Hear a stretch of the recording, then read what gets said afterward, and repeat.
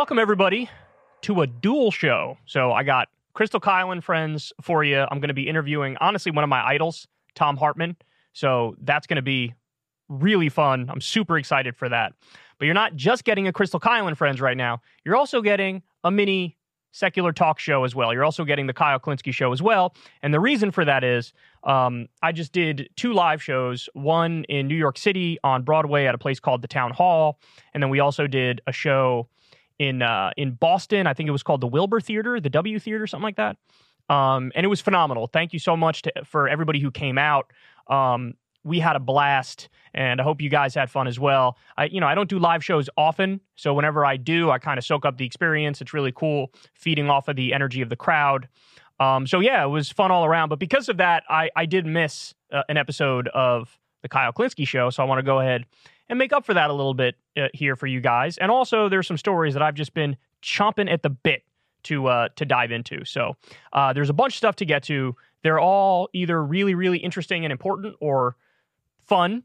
So let's start here with Alex Jones. So Alex Jones, of course, was involved in this fiasco, this carnival of an interview where he had on Kanye West and Nick Fuentes. And I think Alex is a little bit embarrassed about that interview because he wanted it to go a certain way, and it didn't go that way. I mean, he was throwing some softballs down the center of the plate at Kanye, teeing him up to be like, no, I'm not a Nazi. No, I don't love Hitler. I'm just an independent-minded free thinker who has heterodox thoughts or whatever. That's what Alex was expecting Kanye to say and do, and he didn't do that. I mean, to sum it up, as you guys know, he basically said, I love Hitler. I love Nazis. So my opponents are correct. My detractors are correct. And so he made Alex look a little silly. It's the first interview I think I've ever seen where Alex Jones speaks for not a majority of the time.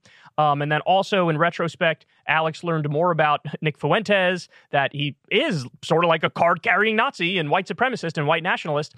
And Alex his lane is I'm the conspiracy guy. Like, that's his lane. His lane is I'm the conspiracy guy.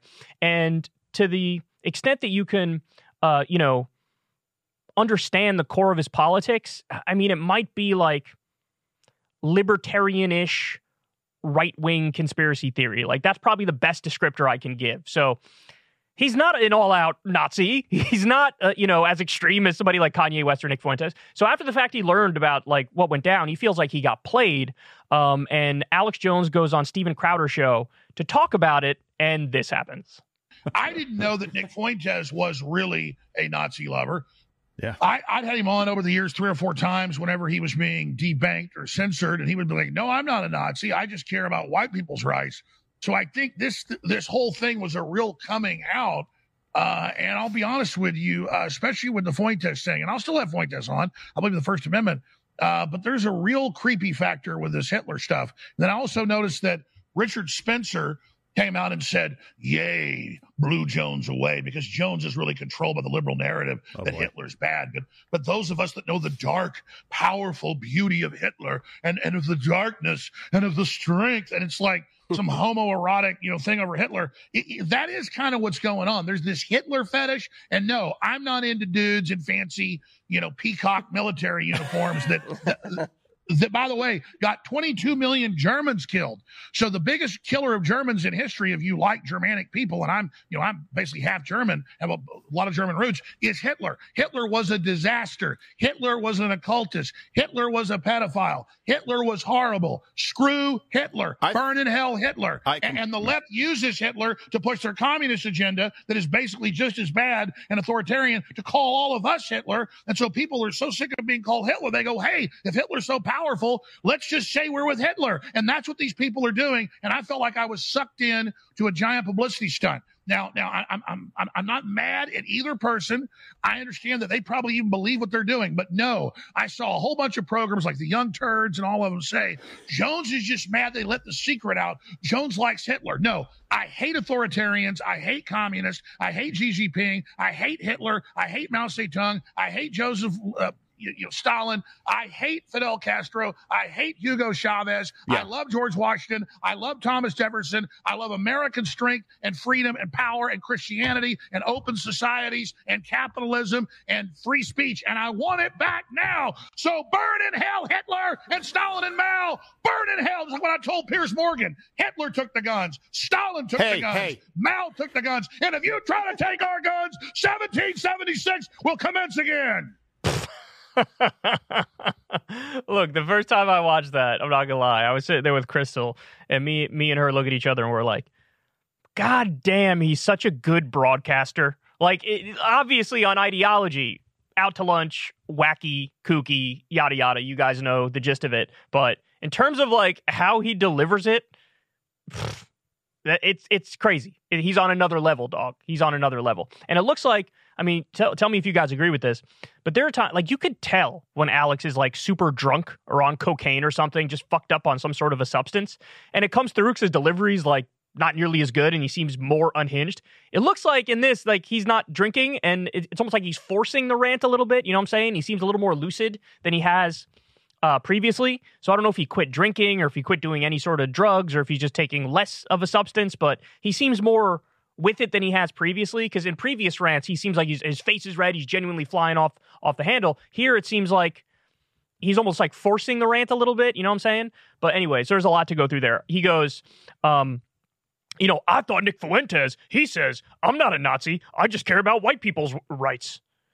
So Alex is surprised that a guy who would say that is a Nazi. Alex, you clown of all clowns, how do you not know about dog whistles? And by the way, the whole I believe in whites' rights thing is barely a dog whistle. It's barely a dog whistle. Let me ask you a question. So yeah, Kanye West wore a White Lives Matter shirt. Literally every other person who has ever worn a White Lives Matter shirt, if they're being honest with you, they would tell you like, yes, I'm a fascist and I'm a Nazi and I'm very, very far right. There is no like enlightened centrist who decides like, I'm a liberal, but I wore this White Lives Matter shirt to make an ironic contrarian point or some shit. That doesn't happen, Alex. So it's dog whistle politics 101. And this is the thing, like, so people would go after the left for casually, willy-nilly throwing around like, oh, you're a racist, you're a sexist, you're an anti-Semite, or whatever the fuck. And sometimes, yeah, I get that sometimes maybe the left overreaches with their criticisms, but the right does the opposite. So you can have a clear-cut example of like, that motherfucker's a Nazi. And they're like, I don't see it. I don't see the Nazi. I don't know what you're talking about. All I see is a guy who's ironically doing a Heil Hitler sign. All I see is a guy wearing a White Lives Matter shirt. All I see is a guy posting like hidden swastikas. It's like, no, sometimes a cigar is just a cigar, as Freud said. Sometimes if it walks like a duck and talks like a duck, it's a fucking duck. And it's not like, tee-hee-hee, LOL, I was joking. I'm just a shit poster on 8chan or 4chan.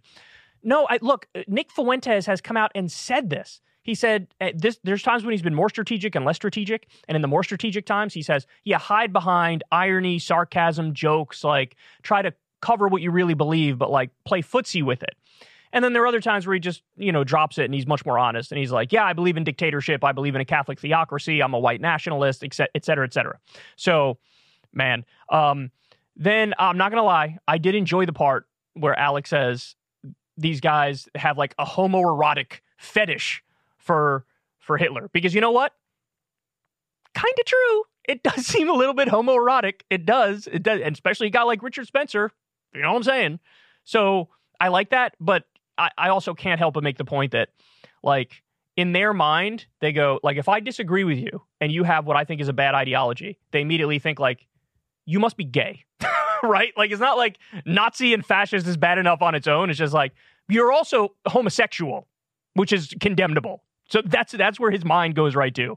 And then the very interesting point there when he says he got, Hitler got 22 million Germans killed. So if you care about Germans, then this guy was a disaster. And it's like, why did you phrase it that way? Like, oh, I'm so concerned about the Germans that got killed.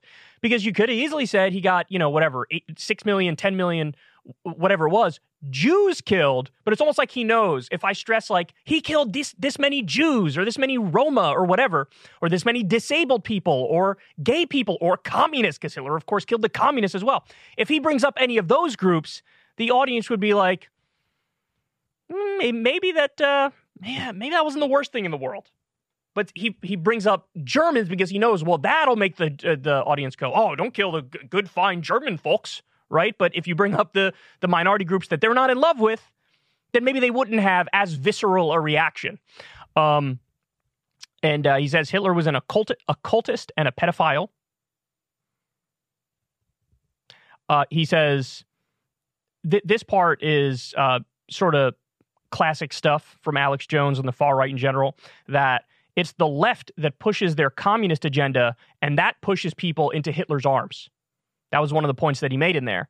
And no, like, look, I'm sick of this. Like, people have agency. People have agency. Like, own the shit that you do and that you believe. I hate this thing of like, the left was mean to me, and so now I'm a goose-stepping Nazi. It's like, no, okay, even if everybody on the left was the biggest asshole in the world to me, I would still be on the left. Why? Because my politics is not petty and spite-driven and reactionary. My politics is like, let me see a list of the issues, I'll tell you where I fall on those issues, and then you could put an accurate label on me as a result of it. That's the way adults do politics. This like childish thing of like, the group was mean to me, so I went to the other group because they were being poopy faces. So notice, it always goes back to the left's fault. It's always the left's fault.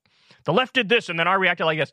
Okay, you could have just not reacted like that. You could have just not become a Nazi. Maybe you became a Nazi because you're a Nazi. Maybe you actually, went down that rabbit hole, and you have agency the entire time that you went down that rabbit hole. And then that was classic Alex at the end. 1776 will commence again. He's done that one before. He did it on Piers Morgan's show back in the day.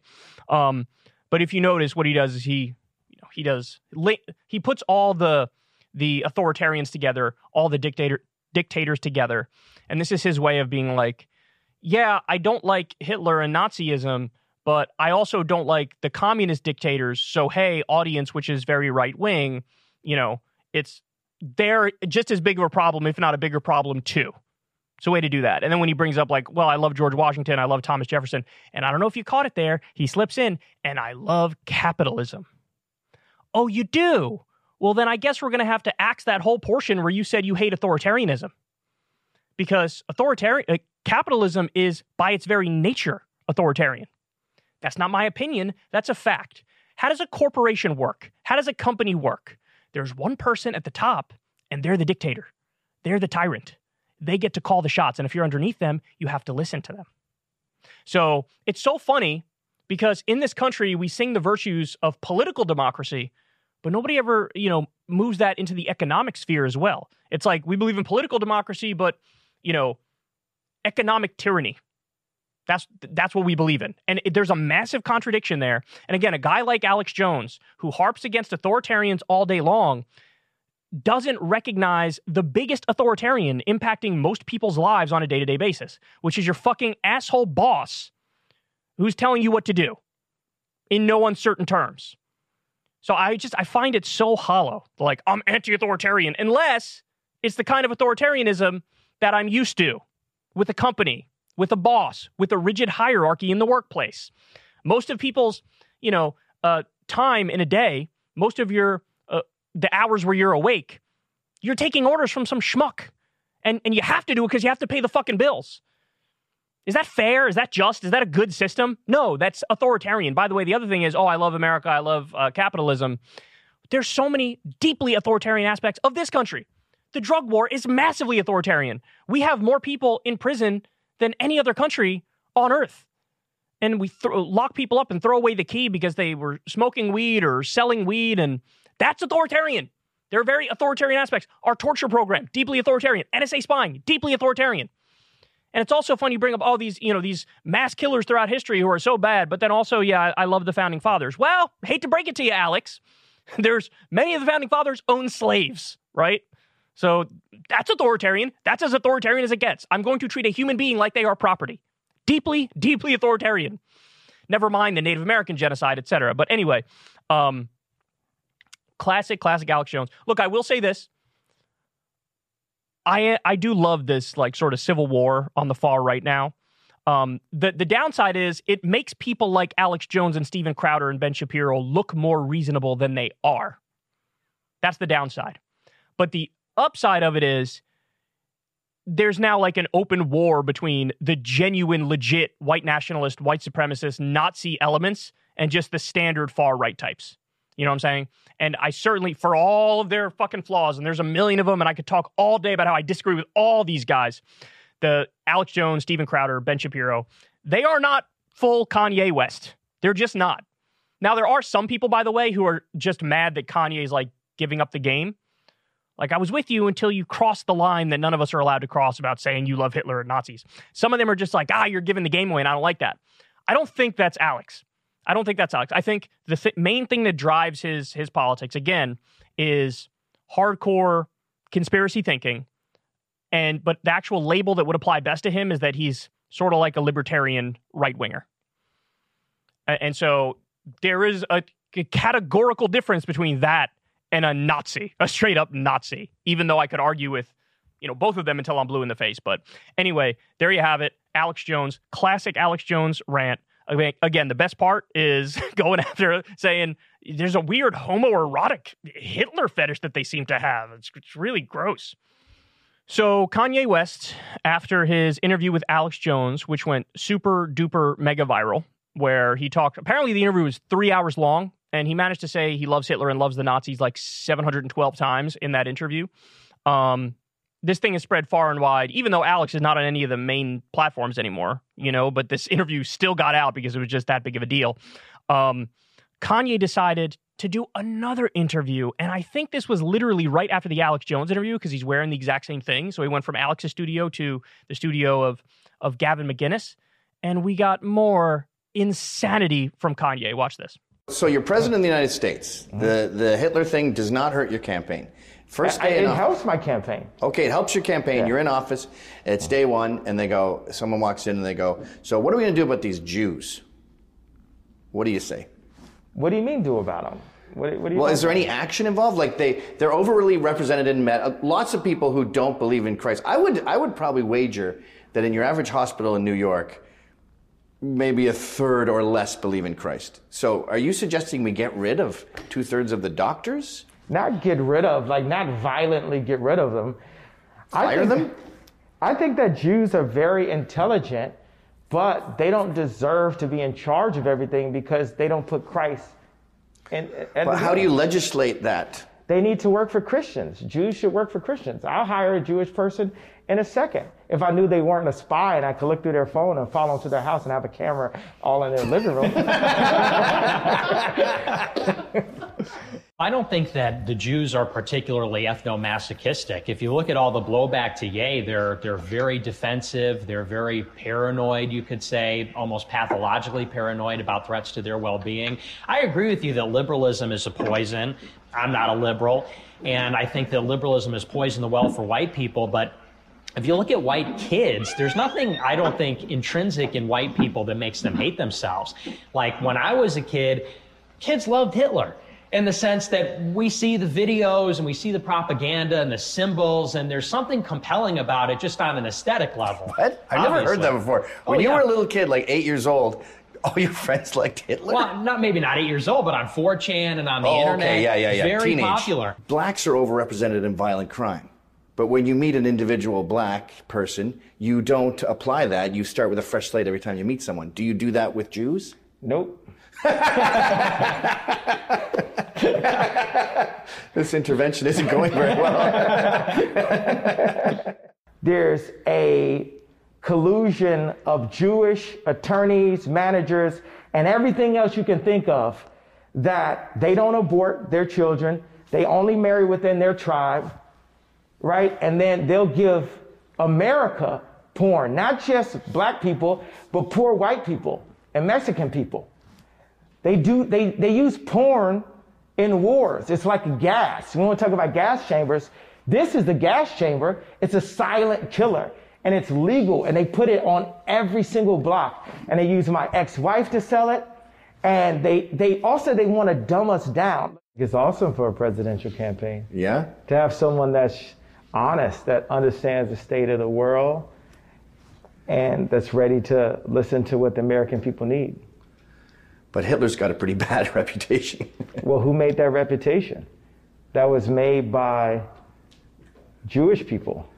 Well, the murdering Jews was a pretty big part of his bad reputation. Yeah, but some of it's incorrect. Also, the Holocaust is not the only Holocaust.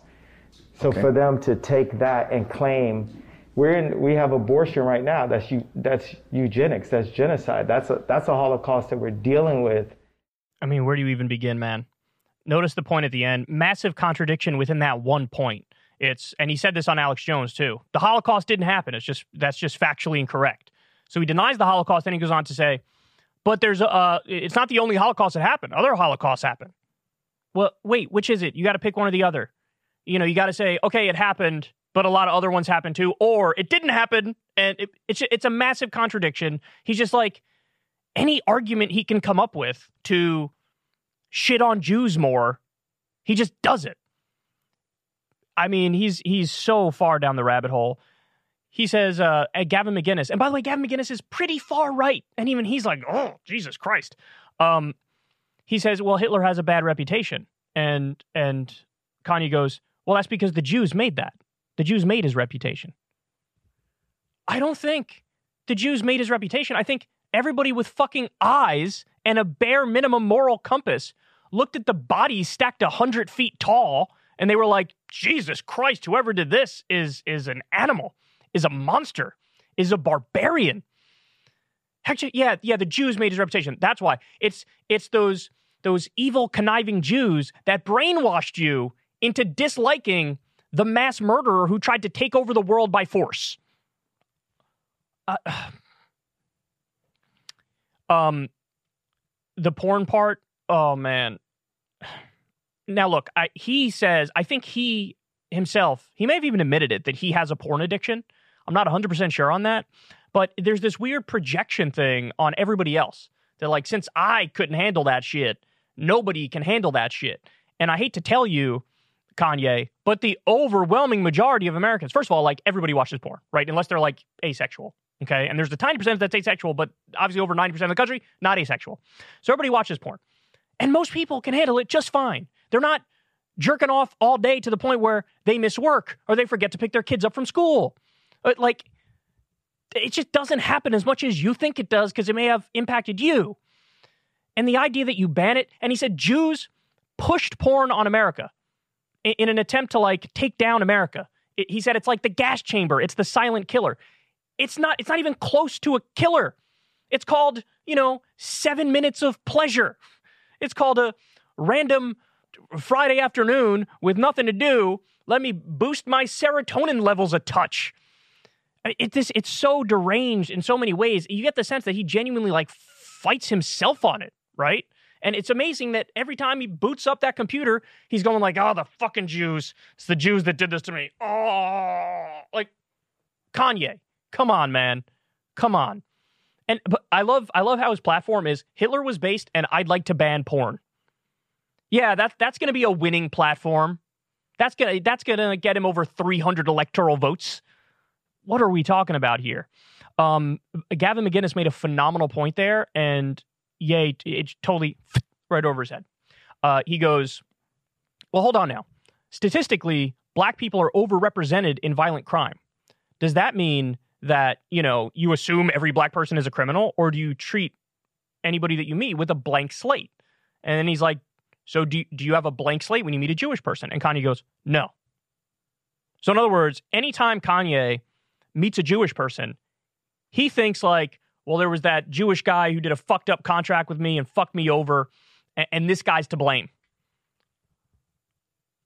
It is like classic anti-Semitism, bigotry, xenophobia. I mean, it's so above and beyond in every single way.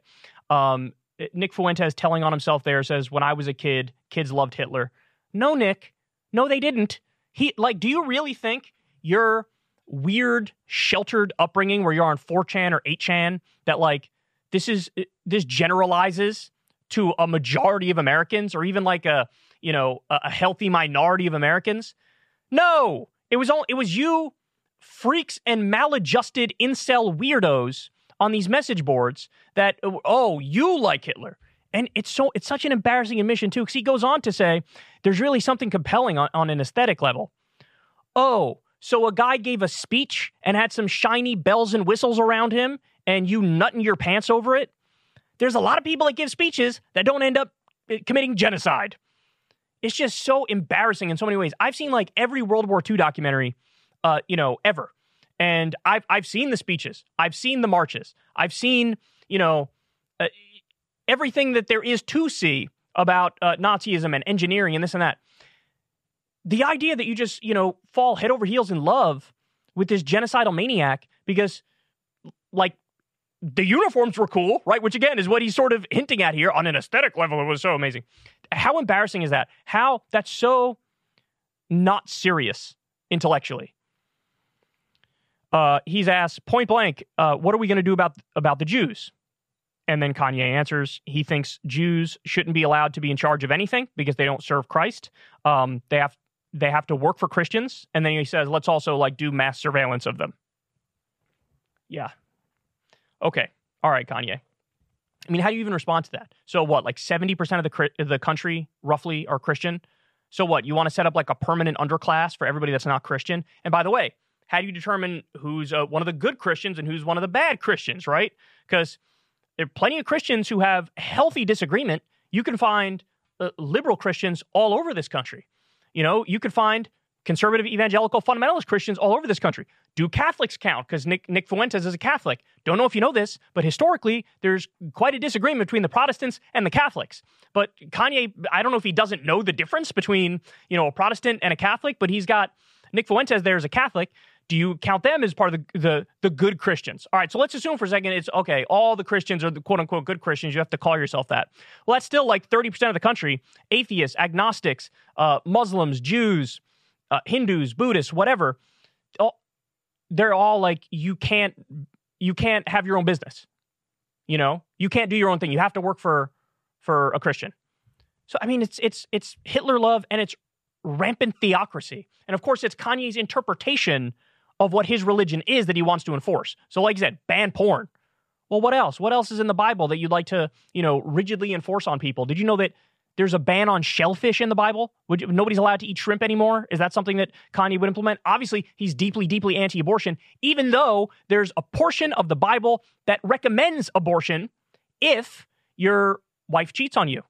They talk about how she should drink bitter water, which is sort of like a poison that makes you miscarry, and her belly will swell. And if she does miscarry, aka have an abortion after she drinks the bitter water, then that wasn't your baby. That was the baby of the person she cheated with.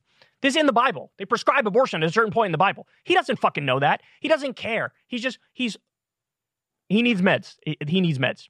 And then, of course, classic Kanye moment where he says he thinks the Hitler thing, quote, helps his campaign.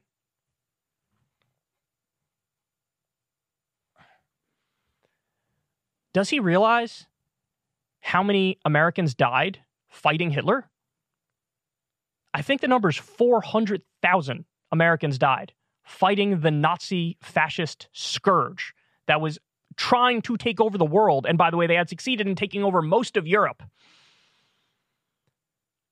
And you think, what? People are going to be like, yeah, that's what I want. A guy who was literally with the enemy, with the face of pure fucking evil. Look, on the one hand, it's like everybody kind of wants to start ignoring Kanye, but on the other hand, he's still Kanye West. He's an A-plus list celebrity, and he's got incredible wide reach, and he's running for president, and he's going through a psychotic episode. We can refute his ideas while also stating the obvious, which is, hey, dude, for the love of God, please take your medicine. Again, the most ironic thing is he keeps going after this doctor, this therapist, who prescribed him medicine for his bipolar disorder. And it's like, that's the dude who was trying to fucking save you, bro. For real. He was trying to save you. If he took his lithium, the highs wouldn't be as high and the lows wouldn't be as low. And the period of depression that's coming for him is going to be astonishing. Because clearly he's on an insane manic trip where you get euphoria, delusions of grandeur, you think you're the best, you think you've never said a dumb thing in your life, you can't stop talking, all that. Well, the low is going to be just as low as the high is high. And so nobody around him is keeping it real with him. And I think he pushed everybody away who was close with him at one time. So it's a real sad thing to see. Just get on your medicine. That's all I can say. I'm ending it on a serious note here, but get on your medicine. So Vladimir Putin, in the midst of the war in Ukraine, he decided to crack down domestically. And this is something, look, you see this time and time again with authoritarian leaders. So, after the U.S. invaded Iraq and occupied the country, destroyed the country, jacked the oil, all that stuff, in one of the midterm elections, George W. Bush and the Republicans ran on adding a constitutional amendment to the U.S. Constitution to ban gay marriage. That was one of the things that they ran on in one of the midterm races. I'm not sure. I think it was 2006, maybe they ran on it. So in the heart of the Iraq war, what they're trying to do, change the conversation. Talk about this. Squirrel. So that's the goal. The goal is just deflect, change the conversation, because obviously Putin is waging an illegal war in Ukraine and things are not going too well. And so that's what he's doing. But what they're doing is super duper extreme. So he signed a new LGBTQ propaganda law. And I'll tell you a little bit about what it does here. Quote, the new laws make it illegal to promote or praise LGBTQ relationships, publicly express non-heterosexual orientations, or suggest that they are normal. You're not allowed to suggest that a gay relationship is normal, that if somebody's gay, that's okay. You're not allowed to say that. The package of amendments signed by Putin include heavier penalties for anyone promoting non-traditional sexual relations and/or preferences, as well as pedophilia and gender transition. So in other words, they're saying you're not allowed to publicly endorse pedophilia.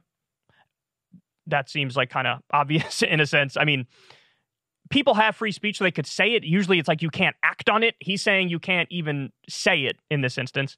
And gender transition. So in other words, trans issues are sort of banned as well. You're not allowed to say being trans is normal, being trans is okay. Under the new law, it will be banned across the internet. Wow, this is real crackdown across the board if it's even on the internet. Media, books, audiovisual services, cinema, and advertising. So you can't even have like a movie with a gay person in it. Under the new law, individuals can be fined up to 400,000 rubles, which is about $6,370 for LGBTQ propaganda, and up to 200,000 rubles, which is $3,185 for, quote, demonstrations of LGBT and information that encourages a change of gender among teenagers. So the highest fine you can get is about $80,000 or $64,000. And that's if a legal entity does these things. So if a company releases a movie with a gay character, that's what happens. And not only did Putin approve the law, but it was also approved by Russia's upper and lower houses as well. So it's not just him. It's not just him. They're going full authoritarian. So look, again, classic move. You're doing an illegal offensive invasion against a country that didn't attack you. You are occupying it. You are trying to jack parts of that country. And, the death toll is through the roof, tens of thousands, probably over 100,000 now. And this is a way to deflect. What do you say? Squirrel, look over here. And I don't know. I'm not familiar with the polling in Russia as to whether or not this is popular, but my reaction effectively is I don't care. Even if it is popular, I wouldn't be like, oh, well, then it's okay to pass it, because this is a rights question.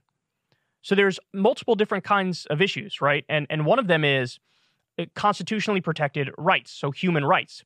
Human rights stuff should not be open to a vote, right? That's like saying, let's go back to 1952 in Mississippi and vote on whether or not they think segregation should be legal or illegal. I don't care if it came back 85%. Let's keep segregation going. I'd say, as a matter of as a right, black people don't have to be second-class citizens. They are equal under the law. So I don't care if it's 99% that say, yeah, let's enforce second-class citizenship on them. Fuck that. No, they should be legal under the law. And this is the same thing here. When it comes to LGBTQ issues, any sort of characteristic that's immutable, that you can't change, there should be no discrimination on that basis. And what he's doing is the worst of the worst. So you see kind of a clear hierarchy too in advancement on these issues. Like there are some countries that have sort of evolved massively on these social issues, and then others that are, still draconian and primitive, and it could be for religious reasons. It could be for other reasons, but this is totally unacceptable. And now, look, I'm sure it was already kind of dangerous to be LGBTQ in Russia. Now it's even more dangerous. Because any sort of outward display. So what if somebody's like kind of just flamboyant by their nature, or they're a guy and they wear bright colors, or the way they talk? Is that enough to say, oh, you're sort of promoting homosexuality? Maybe. It might be. Accusations that somebody's gay could land him in a prison cell, right? And now we have a situation where any sort of, it criminalizes even debate on the issue, which how is society supposed to move forward if you can't even talk about it? If you can't even take the correct position, which is that gay people are equal and deserve the same protections, if you can't even debate that or discuss that, how do you move public opinion forward? You're just stuck in a permanent state of stasis, and you're paralyzed, and you're not going anywhere, and it's just regressive laws in perpetuity. That's totally unacceptable. So, really, really terrible stuff here. And my heart goes out to everybody who's LGBTQ in Russia. So there is a really, really crazy story currently unfolding in Peru. Let me walk everybody through it. So Peru elected a heterodox leftist president by the name of Pedro Castillo. Now, I say he's heterodox because, and we'll dive into this a little more in a little bit, but he's very left-wing on economic issues and pretty stridently right-wing on social issues. Okay, so this guy was elected, and he narrowly defeated Fujimori, who, by the way, is the daughter of the former dictator of Peru, who also had the last name Fujimori. So Castillo's slogan was, "No more poor people in a rich country." He's a rural teacher and a farmer and a union leader. Fujimori, of course, his opponent that he beat is an ardent capitalist.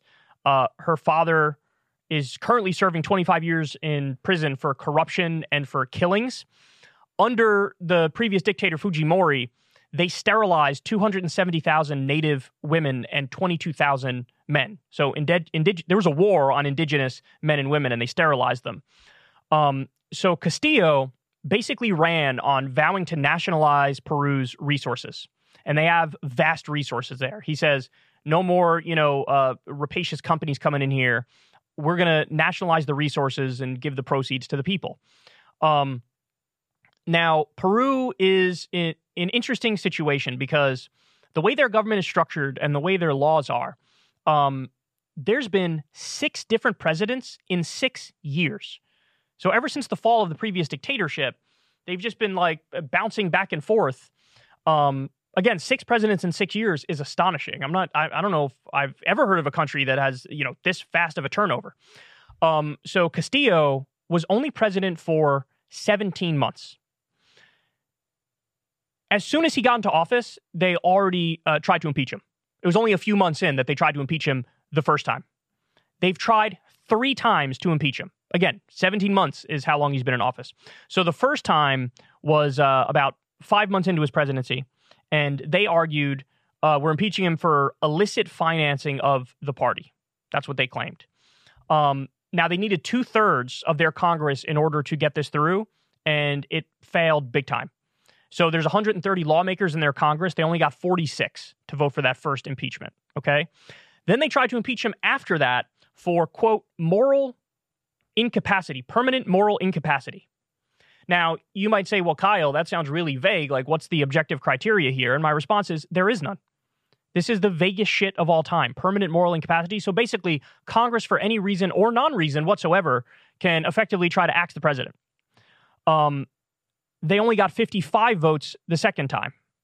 Now, I should also mention, they've used this permanent moral incapacity thing to go after presidents 6 times since 2017.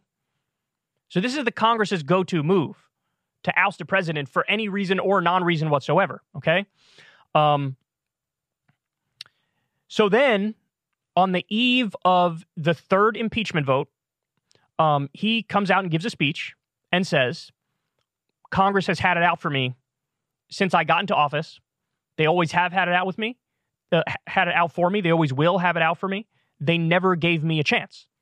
They're basically doing what's called lawfare. So instead, warfare is self-explanatory. It's violent. You go after people with guns and and physically try to, do a coup or overthrow them. This is lawfare. This is like, let's use laws on the books to our advantage and make, even if the law is super fucking vague and there might not be any specifics there, it's like good enough. Let's go after our opponents that way.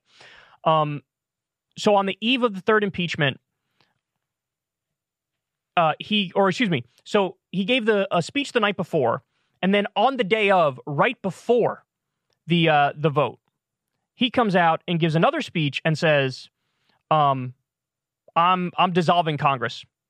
So Castillo went on state television and announced the dissolution of Congress, and he said elections would be held to choose new lawmakers, new Congress people, and he said a new constitution would be written. So that's when, all the headlines hit all the mainstream media outlets in the U.S., and that, people go, oh my God, this guy's like effectively trying to do a coup. He was arrested for rebellion after that. And then ironically, after he dissolved Congress, that was the thing that made it so Congress did impeach him. So they had 101 votes and 6 against impeaching him and 10 abstentions, I should say. Apparently I don't know how to speak today. So now he's done. He's done. And now the VP is leading the country. And of course the speculation is maybe he knew that they already had the votes to impeach him. And so that's why he went out there and said, I'm dissolving Congress. Because from his perspective, he goes, these people have had it out for me since day one. They never gave me a chance to legislate. By the way, he was from like an outsider party.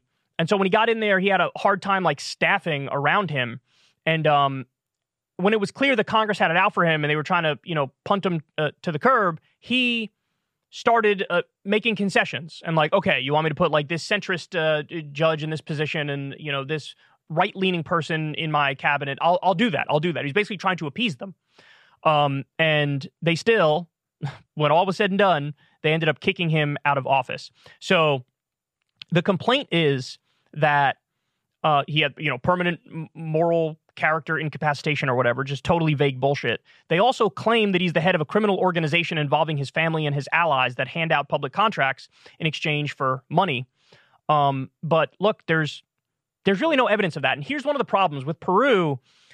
It's not a judicial standard that you have to reach. It's just a political standard. So impeachment it's like this willy-nilly thing that they throw around. And so for him to dissolve Congress was definitely, a really strong move, right? It was certainly crossed the line. But the thing he argues is they've been trying to coup me since I got in office, or else just a few months in and they're trying to get rid of me. I mean, he literally wasn't able to do anything while in office. Nothing.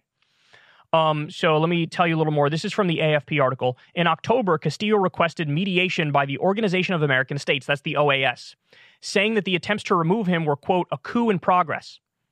The body visited the country in November and called for a 100-day political truce, which fell on deaf ears. So in other words, the OAS got involved, and they basically said, like, Castillo's kind of right. You guys are you are effectively doing lawfare and trying to coup him. So let's just have a truce for 100 days. Stop trying to like kick this guy out of office. And they didn't listen. Impeachment proceedings are really common in Peru, as we discussed, because, quote, its constitution allows for one to be brought against a president based on the more subjective premise of political rather than legal wrongdoing. It has created much political instability. In November 2020, Peru had 3 presidents in 1 week. The OAS Human Rights Commission last year raised concerns about the, quote, moral incapacity constitutional provision, saying it had been distorted due to a lack of objective definition. So in other words, even the OAS is like, hey man, this is kind of insane how loose you play with kicking presidents out of office. This permanent moral incapacitation or whatever is completely subjective. It's completely made up. There's no burden of proof or judicial standard in question here. It's just subjective whim. And so that's what led to the axing of this guy. So look, what's my overall breakdown? Let's go in order here. So what the Congress did to him every step of the way, honestly, is insane. and it's fucked up. And I do think it's fair to call it lawfare and a coup attempt because he didn't have the opportunity to do anything. He had trouble staffing his administration. They blocked him literally every single step of the way. They trying to impeach him 5 months in when he hadn't even fucking done anything yet and was trying to, but was getting blocked at every turn. I don't think that's legitimate. It's not legitimate. You know, you have to, the person is democratically elected. He has to have a chance to rule on behalf of the people. And they just blocked that from day one. So I do think it's fair to say they were trying to do a coup against him from the beginning. And this is lawfare that they were engaging in. They tried to coup him, or they tried to impeach him, which is effectively coupping him 3 separate times. And this last time that it worked is because he dissolved Congress. Because basically, I think he snapped, he got fed up, and he's like, well, fuck this. What you guys are doing isn't legal. It's not fair. It's not just. This isn't like, you know, this isn't some official thing that you're doing, which is legitimate. And so he snapped and he got rid of him. What I would say is what he should have done, and it's easy for me to say this Monday morning quarterbacking from a studio, but I think what he should have done is instead of saying, I'm dissolving Congress, I think he should have said, I'm doing an executive order declaring that from now on, the impeachment standard is judicial and it needs, there's a burden of proof, there's evidence, and it's no longer just subjective political whim. So we're going to raise the standard for impeachment. And of course, by this actual standard, you guys don't have anything on me to impeach me. So that's a way to still have Congress exist and not dissolve it, which certainly sounds like a very dictatorial thing to do. Sounds like he's doing a coup, right?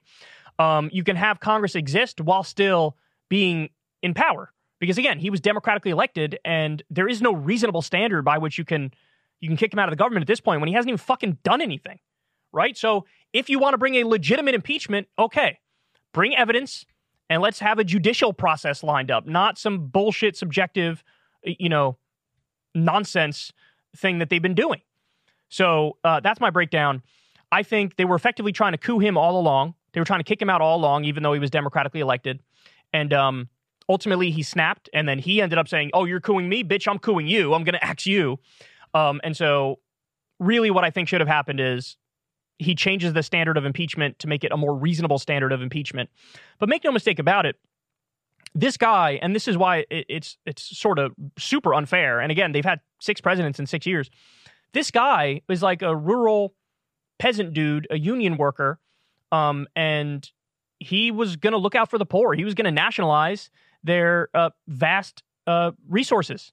And that's something that the neoliberal establishment there did not want. The suits did not want that.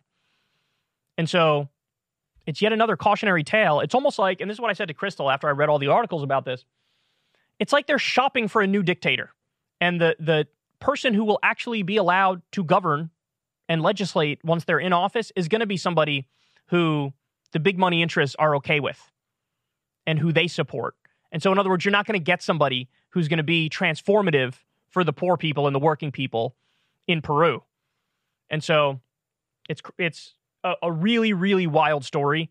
And it's a cautionary tale about, again, what we call lawfare. So you're doing a coup, but you're making it look like official and procedural. And so then when he snaps and he basically coups you back and says, fuck you guys, you've been holding me down too long and you're not following the rules, then they get to play the game where it's like, they punched him and then he turns around and punches them back and they're like, oh! And then you have all the headlines in the U.S. comparing him to like this, like he's Donald Trump and this is January 6th.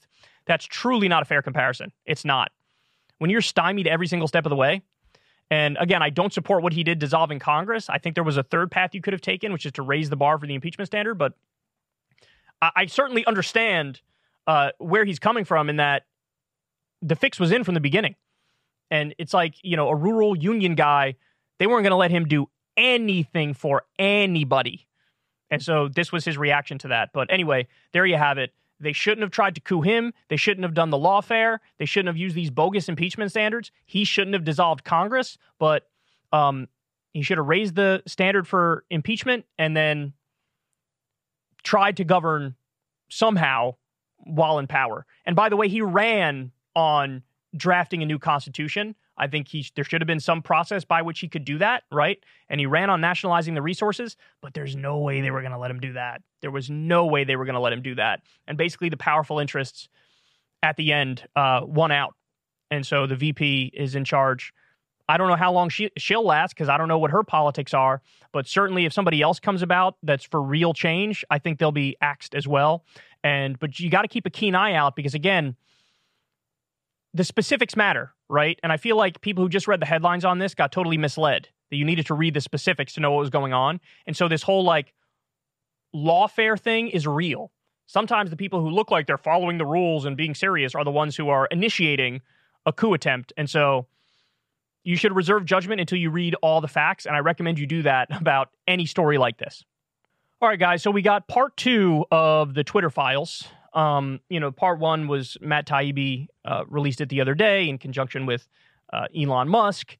And you guys know the gist of that. We did a big, long segment on it. But effectively, you had the Trump White House was talking to Twitter to try to get things pulled. That's something they reported. Now, they didn't give any specifics on the Trump White House. I wish they did, right? But they didn't. But they said the Trump White House had a direct line to Twitter, and they were getting stuff pulled if they didn't like it. And then you had the Biden team had a direct line to Twitter. Now, the specific things they asked to get pulled down, this was the Biden campaign, it was before he was president, was basically Hunter Biden revenge porn. There were dick pics of Hunter floating around and Hunter doing drugs floating around, and they wanted that stuff pulled, okay? Which I think is fair game because revenge porn is illegal in many states, as it should be. And then we learned that it actually wasn't Democratic officials pressuring Twitter to pull down the Hunter Biden laptop story. They did that on their own. It was Vijaya Gadde who did that. And so that's basically what we learned from the first round of the Twitter files. Now we have the second round, and I'll just give you guys the gist of it. Twitter has secret blacklists. That's the gist of it. So this is from Barry Weiss, who's working with Elon Musk on this. A new Twitter files investigation reveals that teams of Twitter employees build blacklists, prevent disfavored tweets from trending, and actively limit the visibility of entire accounts or even trending topics, all in secret without informing users. Twitter once had a mission to, quote, to give everyone the power to create and share ideas and information instantly without barriers. Along the way, barriers were nevertheless erected. So she goes on to give specific examples of this. So there's a Stanford doctor by the name of Jay Bhattacharya, and this person was against COVID lockdowns. They were arguing this at a time when that was the less popular position in the establishment. And so apparently he was somebody who had his tweets prevented from trending, even if they would, organically trend. And so they have all this information behind the scenes, Twitter does, about the certain restrictions on certain accounts. So another example is the Fox News guy, Dan Bongino. He had some rules that were implemented against him. He was on a search blacklist. He was on a not safe for work view. I don't know exactly what that one means, but search blacklist is when you search for him, he doesn't come up immediately. You have to really dig to find him. So he was part of that. And then we have Charlie Kirk. He do not amplify is what Charlie Kirk was under. There was a do not amplify thing, which I don't know exactly what that means, but that might be he's not allowed to trend when he has a tweet that blows up, or they have ways of hiding certain people, shadow banning certain people, putting people in this weird limbo middle ground place where you can't grow as an account. And this is the gist of it here. Now, I will go on to say, yet again, I do find it kind of annoying that, so they do this whole thing, and then the only examples that they give are people on the right, when we know as a matter of fact that there are just as many people on the left, if not more, who are also shadow banned, blacklisted, destroyed by the algorithm, etc. And so it's good to know this information that hey, shadow banning is real. And it's good to know the specifics of it, but the lack of giving all the facts, giving all the information, again, in the Taibbi thread, he says, the Trump White House, when he was in power as president, they were getting stuff pulled down from Twitter, and they just gloss over that. And it's no, give me more on that too, right? I'm not saying protect the left or protect Democrats or whatever, but I'm saying if you're going to report critically on them and what went on with them, great, do it. But also give me the specifics on, the left-wing accounts that were shadow banned. Now, to Elon's credit, he actually is saying there's going to be like all the information. You're going to know the status of your account. He's releasing some sort of a tool which is going to allow you to know the status of your account if you're shadow banned, what things sort of apply to you. And there's going to be a way to apply to get out of that, which is all good. I like all that. I think this actually is a rare good decision from Elon Musk. But also, look, I can't get through this segment without stating the other obvious point, which is, so they're saying like, oh my God, this is a bombshell. And I agree. I think it is a bombshell. I don't think, this shadow banning stuff should be real. I think that you should have a more open system, or whatever happens, happens. And if it goes in a bad direction, so be it. But Elon himself, this is a guy, he himself advocated for shadow banning like a few weeks ago. So how much is this going to change? I don't think it's going to change that much. Remember that tweet where he said, I'm in favor of freedom of speech, but not freedom of reach. And so if it's not a positive tweet, it's going to be basically like pushed down in the algorithm. So, I mean, you can't do the whole like, oh, bombshell, Twitter shadow banning. And then the next guy's like, yeah, bombshell, Twitter shadow banning. And I'm going to go ahead and continue that. No, you shouldn't do it either. They shouldn't have done it originally, and you shouldn't do it either. Now, again, this is a complex issue because there are upsides and downsides of both approaches. So one of the downsides of doing this, of having it free and open for real, is that there are going to be times when really unsavory things are going to trend. Like really, really bad things. And okay, what are you going to do? It is what it is. I mean, I sort of file it under that category. But there is a trade-off here, right? Maximum freedom sometimes means the biggest charlatans get a really loud megaphone and get the biggest reach. Sometimes that's what happens. Sometimes it means genuinely hateful stuff can spread. Sometimes that's what happens. Look at like all the outlets that ran on or that were created with, we're all about free speech, and they really stuck to it. Some of them are just flat out Nazi central right now, And there's an issue here because this butts heads with advertiser dollars. No advertiser is going to want to give money to a platform that's like, hey, you could literally say anything that's illegal. Now, we could blame the advertisers for that, and I think that's fair. But also, that means there's just pressure that Twitter management, including Elon, are feeling that's like, I could be principled and just blow up the business, or I could do a little bit of moderation here and there and maybe be able to keep the lights on because the advertisers will keep giving us money. So these aren't easy decisions, and this is like a real complex situation. But the original promise of social media was that it's sort of like a utility. Like if you, like a phone company, for example, if you have a mafia person calls a hitman to go kill somebody, does anybody blame Verizon if they were using like a Verizon phone? Does anybody say, Verizon, you must do something about this? Nobody says that, right? Because they're like, it's just a service that's available for everybody, and there is no, like, they don't get involved. They don't hear the specifics. They don't get involved in it at all. It's just a medium. And but with social media, at some point along the way, that flipped. And people started saying, like, Twitter must do something, or Facebook must do something to address this. And I don't agree with that mindset at all. But that is where we are now. And so that's why you have a situation where they're doing the bombshell, shadow banning happening, and then in the next breath, Elon's like, and I'm going to continue it. Okay, so if that's the case, then you're leaking all the Twitter files from the previous ownership of Twitter. Are you going to leak your own files about what the conversations you guys are having right now? Because you should, if you believe in that maximum transparency for them and for the company currently, but you probably don't. You want to give yourself the secrecy, and you want to, expose the stuff the previous people did. But anyway, there you have it. Shadow banning is real. It'll be interesting to see who from the left is on these lists, because I can name a bunch off the top of my head, probably including me. I'm sure I have some sort of a strike against my channel and or against my my Twitter in some way, right? I'm not sure the extent of it. I'm not sure how many strikes against it there are, but I know a lot of people who probably fall into this category, and it's just a shame they weren't highlighted because they deserve to be.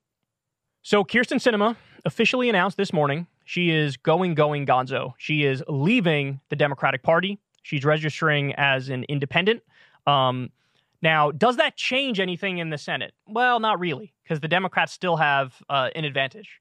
Even if Kyrsten Sinema went fully with the Republicans, the Democrats would still have the Senate. Okay. Now, she's not doing that. She's not registering as a Republican. She's registering as an independent. And my understanding is she will still kind of caucus more with the Democrats.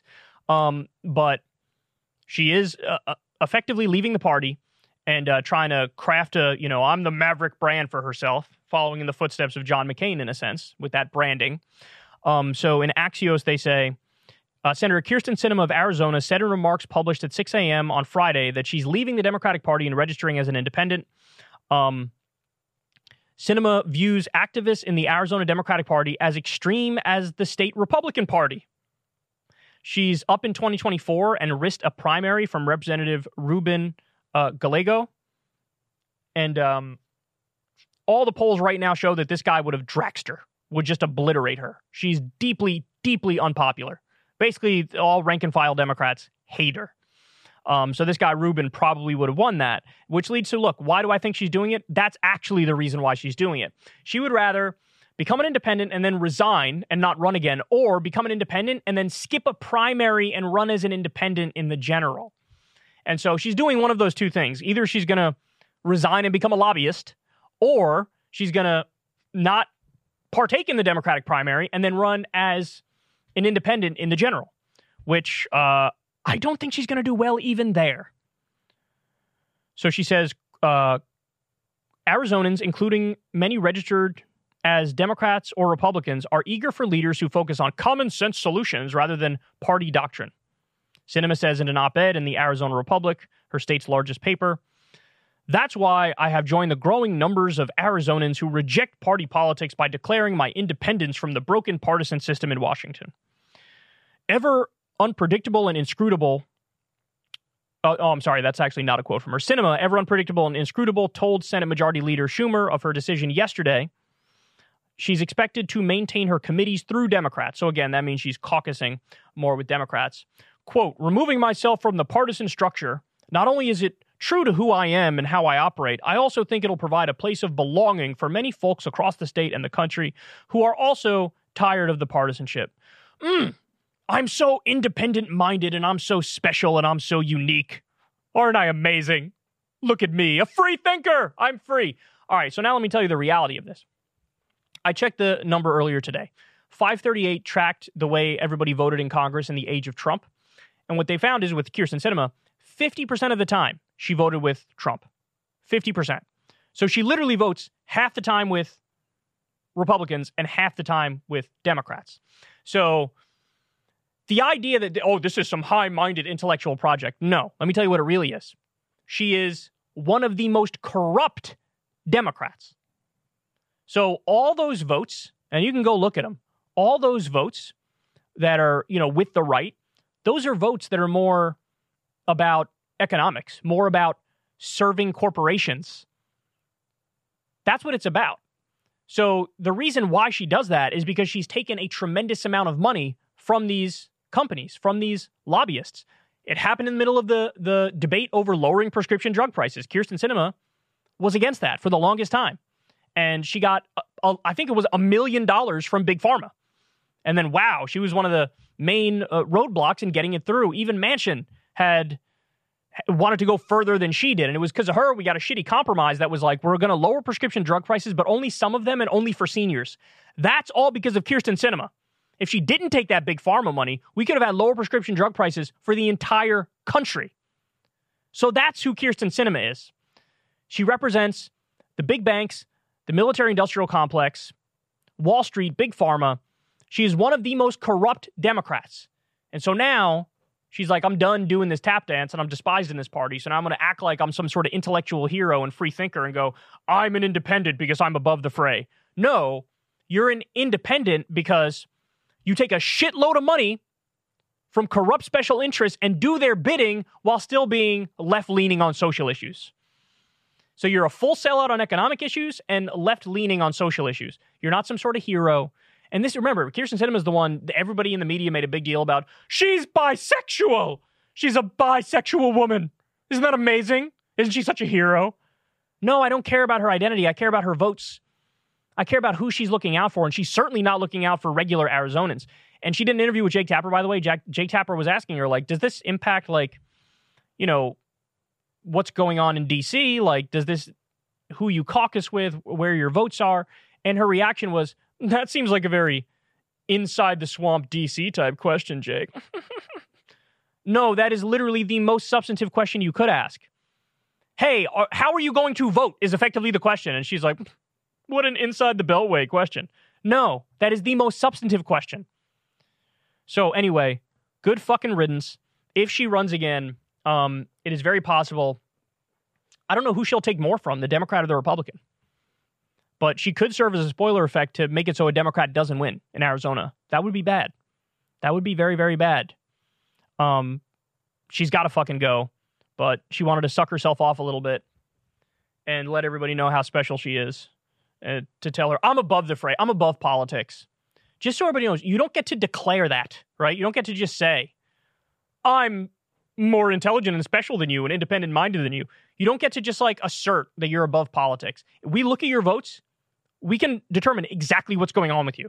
You're not special. You're not interesting. You're not unique. You're just the most corrupt Democrat. That's what you are, Kirsten. All right, so we had a vote in the House on the Respect for Marriage Act, which, of course, was the compromise bill on gay marriage. So, again, just to give the backstory, the cliff notes of it, Clarence Thomas, in the decision overturning Roe versus Wade, turned around and said, we should also look at Obergefell next, which is fancy justice way of saying we should throw out gay marriage. That's what he was saying. And so that led to Congress to go, holy shit, this is fucking crazy. We need to do something about this. So what Congress can do is they can pass a law protecting gay marriage so that even if the Supreme Court overturns it and says you don't have a right to it, it would still be the law of the land if Congress passes a law saying we allow gay marriage. So that's what the goal was. Now, the House passed a bill that legalized gay marriage and kept the status quo as it is. Okay, that's wonderful. That died in the Senate. They were like, no, we're not going to do this. We need a compromise. We need to find a way to protect religious liberty. So, they found the middle ground. The middle ground effectively is, yeah, we're going to give you a right to gay marry, but if a certain church or whatever doesn't want to marry you, you got to go somewhere else. So in other words, people can still have religious liberty objections or whatever. The bill also protects interracial marriage. So that ended up passing the Senate, and now it went to the House. In the House, thankfully, it passed. But there were over 100 Republicans who voted no on it. So not only are they not for gay marriage being a right, they're not even for, like, a compromise bill where gay people could still get married and, like, you can be a bigot on your own if you want to be and reject a gay couple from getting married at your church, right? So here we have Representative Hartzler, Republican Representative Hartzler, and here was her speech on this issue. Watch. I'll tell you my priority. Protect religious liberty, protect people of faith, and protect Americans who believe in the true meaning of marriage. I hope and pray that my colleagues will find the courage to join me in opposing this misguided and this dangerous bill. I yield back. I hate equal rights. Why do we have to treat people fairly? My mommy and daddy were really religious and hated gay people, and I hate them too, and now I'm not getting my way. Even though my haircut looks like I'm a lesbian. By the way, for realsies, I'm just saying, if I saw this woman walking down the street, I'd be like, I know what her thing is. I know what she does. I know what she looks like. I'm just saying, no judgment, because I'm for equal rights, unlike her, right? But that's what it looks like. It's like all those anti-gay politicians and religious leaders who then get caught sucking a dick in a New Jersey Turnpike bathroom. How many times have we seen this? Ted Haggard, the super religious conservative guy, big time anti-gay dude, and he gets caught doing crystal meth off of a gay hooker's ass. What do you know? Silent sinners scream the loudest. It stems from repression, right? So usually these people have these feelings and they're taught it's wrong. And so they repress and repress and repress. And that manifests in, like, outright hatred of the gay community, right? They've done studies on this, by the way. The people who express anti-gay sentiment, they did a study where they hooked electrodes up to the special place and they played porn. And the ones who expressed anti-gay sentiment and vitriol, they were the ones who got hard watching gay porn. So there is a real like self-hater thing going on. Now, I don't know for sure about this woman, but I could speculate, and y'all know what my speculation is. But look at this is so pathetic to me, because, like, I understand there's some people who just haven't seen the arguments, haven't thought about the issue thoroughly, and they just default go to what they've always known. Like, oh, I thought marriage between a man and a woman. And so I understand there's some people in the country who are just going to be a little more backwards on this stuff, a little primitive on this stuff. They'll have some regressive ideas. I understand that. But I don't understand a real passionate, like, why are you crying? Why are you crying about this? What is there to cry about? Even if you disagree with it, isn't it like, well, okay, it is what it is. What we're talking about here, guys, just so you understand, it's not just about the label, like, oh, we get to be married and we're gay. No, it's also about legal rights, tax rights. If somebody's dying in the hospital, you want to be able to fucking visit them, right? Well, in some circumstances, you're not married and you don't get those same sort of visitation rights. You don't get the same sort of inheritance rights. You don't get the same tax benefits, Social Security benefits if your loved one, has an issue, right? And they're just like, fuck them. They're gay. They don't count. They're not equal. We got no interest in it whatsoever. And it's super pathetic, man.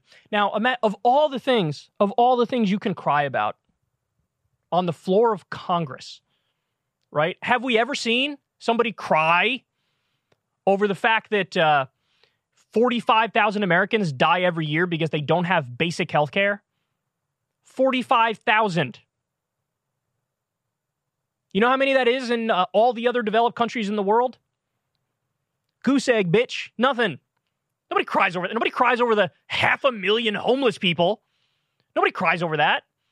Nobody cries for the working poor who work full-time jobs and don't make enough money to pay the bills. Nobody cries for them. Nobody cries for the people who've died fighting unnecessary wars of aggression. But we get, you're going to treat people equally. I don't like that. Jesus Christ, man. So she's from Missouri's 4th District. And this is just a reminder that, like, these people exist, man. They exist. You guys, and myself included, sometimes we take a lot of things for granted. Some very basic things, right? Like, yeah, people roughly, want to treat other people fairly and equally and, respect people's rights. And many don't. Many don't. And they went mask off, by the way, because that first bill that went through the House that legalized gay marriage, 157 Republicans voted against it. This is just recently. This is within the past 6 months. 157. And everybody probably thought, come like 2017, 2018, people were probably thinking, yeah, we got gay marriage in 2015. The issue's done. It's over.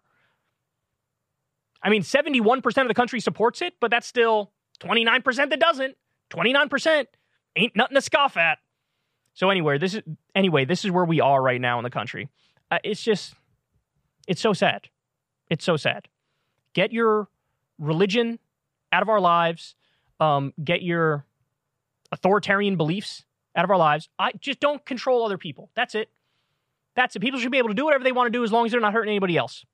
You want to do some drugs? Hey, man, that's your business. If you need rehab, you need help, we should help you, right? But if not, if it's just a choice, if it's freedom, go right ahead, do it.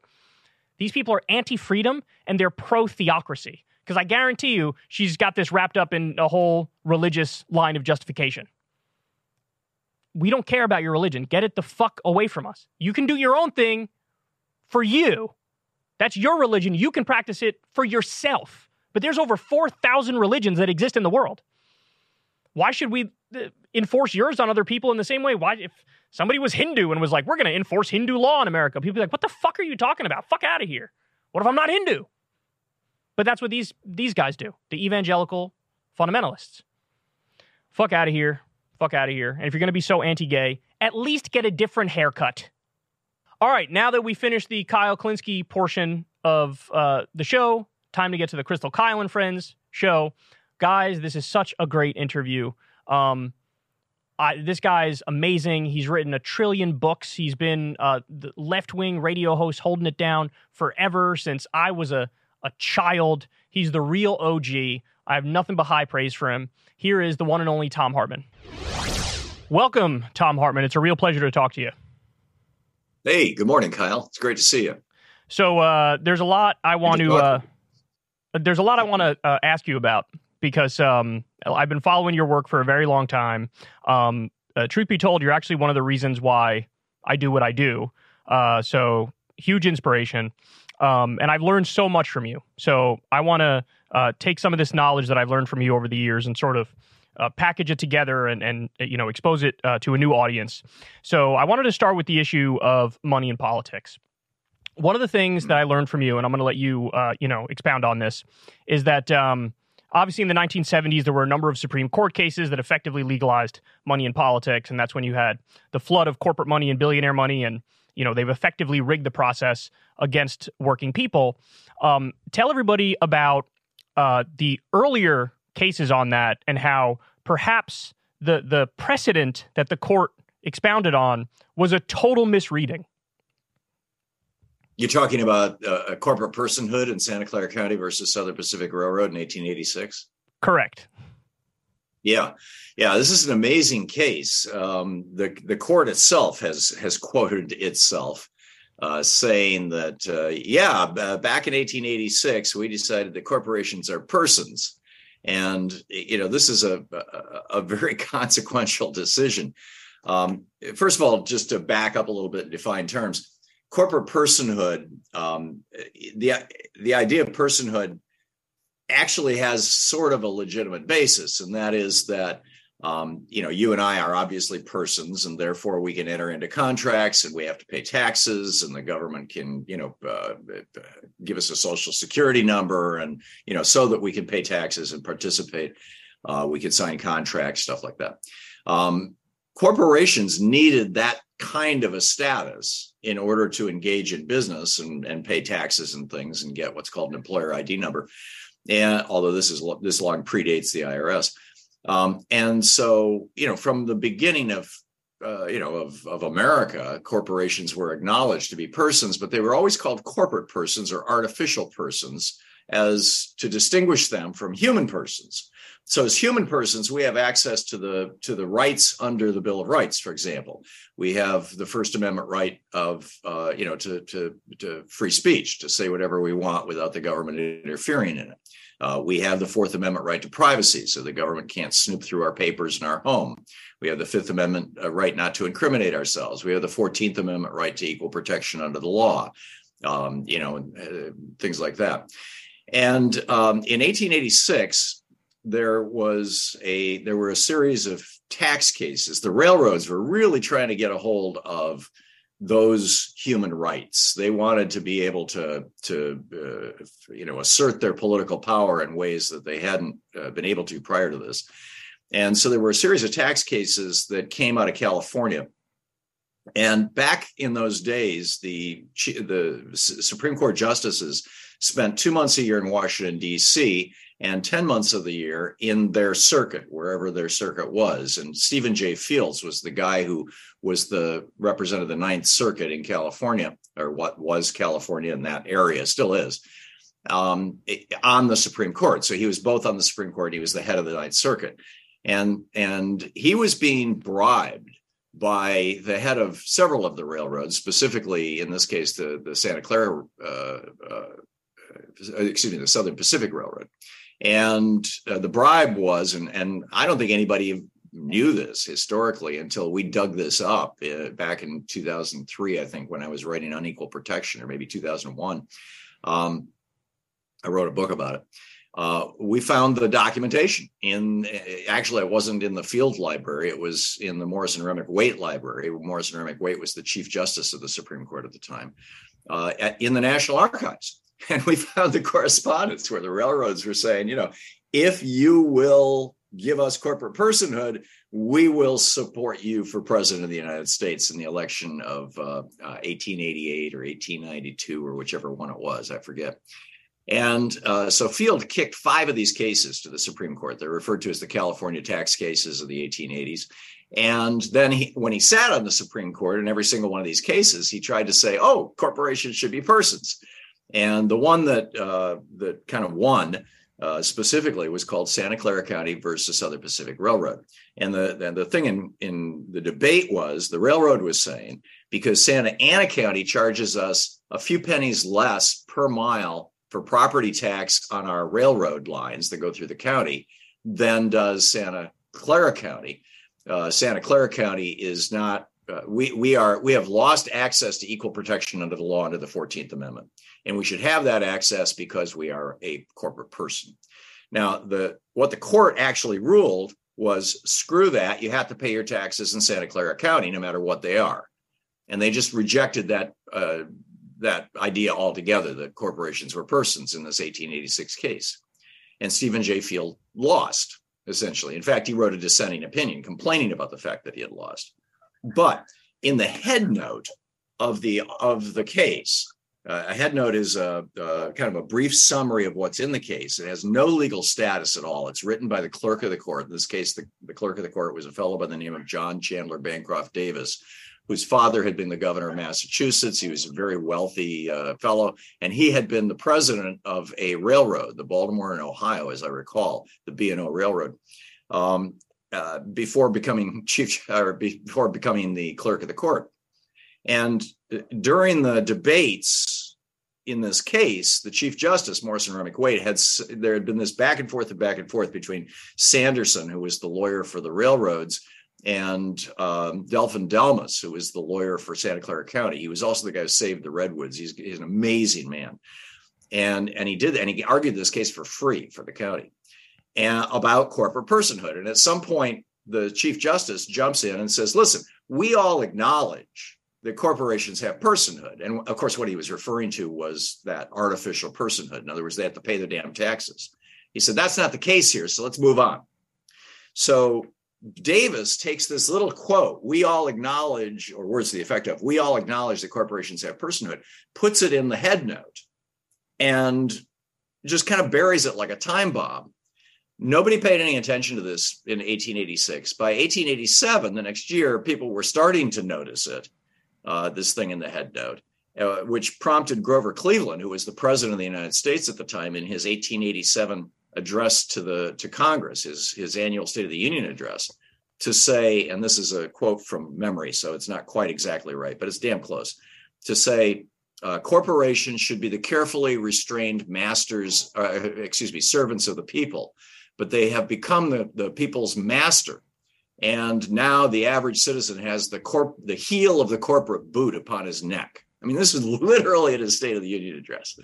And, within 10 years, the Supreme Court, quoting the head note, not the decision, which the railroads lost, but quoting the head note, which implied that the railroads had won, the Supreme Court started asserting that corporations have personhood rights. And so since then, the case that we started this conversation with, 1976, the Buckley versus Vallejo case, which wasn't about corporate personhood, but it was about money being speech. In that case, they said, when a billionaire buys a politician, that's not bribery any longer. It was bribery from the beginning of the Republic right up until 1976.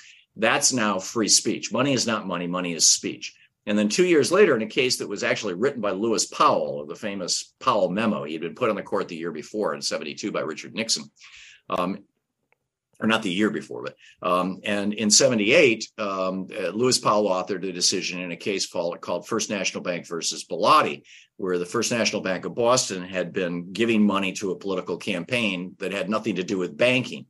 And they were sued by Frank Bellotti, the Attorney General of Massachusetts, for doing this. And they asserted, hey, as a person, we have the right, the free speech right, just like billionaires do, to buy politicians. And in this case in 1978, Lewis Powell said, yes, they do. And so ever since then, corporations have been able to legally bribe politicians. They've also asserted their Fourth Amendment right to privacy. Dow Chemical got busted. Somebody in a neighborhood near one of their factories noticed that they were illegally emitting benzene from a vent on the roof of the building into the air. It's a gas, and it causes liver cancer. And so the EPA hired a plane and flew over the roof of the building, flew over the top of the building, and took infrared pictures showing the venting of the benzene and busted them. And Dow went to the Supreme Court, and said, as a person, we have a Fourth Amendment right of privacy under the Bill of Rights, and won the case.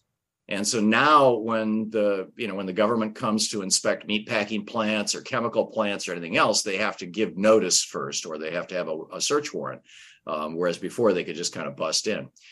They've asserted their Fifth Amendment rights. There's been multiple cases before the Supreme Court where corporations have refused to give documents to the government to, quote, testify against themselves, self-incrimination. The Supreme Court has said that's just fine. And they've asserted their 14th Amendment rights probably hundreds of times, certainly several times before the Supreme Court. And the Supreme Court has said, yes, you have the right to equal protection. If another company is getting this benefit, you get this benefit. If a human being gets this benefit, you can have this benefit. And so now we have a situation where corporations who can live forever, who can accumulate unlimited amounts of money, who can operate in multiple states, who can have siblings and produce children infinitely. They can produce as many sub-corporations as they want. Donald Trump has over 500 corporations in his Trump organization. Corporations now basically have far more power, certainly politically speaking, than do humans. Sorry for the long answer. No. I love it. Told you how to watch, but I loved every word of it. That history is fascinating. So now explain for people, because my understanding, and again, I learned this from you, is that corporations couldn't always live forever. We used to have very strict, rigid laws that were enforced on corporations in a number of ways. So go ahead and expound on that. Yeah. And again, this is in my book, Unequal Protection, How Corporations Became Persons. If you want to get all the actual details of it, because I wrote that book over 20 years ago. And in any case,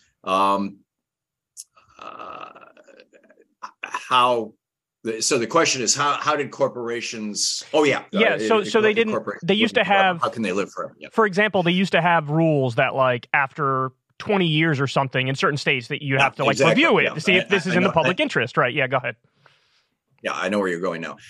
Corporations are incorporated at the state level rather than at the federal level. So, this has to do mostly with state laws. In fact, almost entirely exclusively with state laws. There are a couple of federal corporations. Amtrak, for example, is one, but they're weird hybrids. Corporations always originate in the states. That's one of the reasons they're not even mentioned in the Constitution. And, in the early years of the Republic, in the early 1800s, when the modern corporate form was kind of evolving and coming to be, states began heavily regulating corporations. Typically, you could incorporate for a maximum of 20 years. There were some states that allowed 30 years, and there was one or two states that allowed 40 years for the life of a corporation. And then at the end of that time, the corporation had to dissolve itself, and then you could create a new corporation to buy the assets of the old one.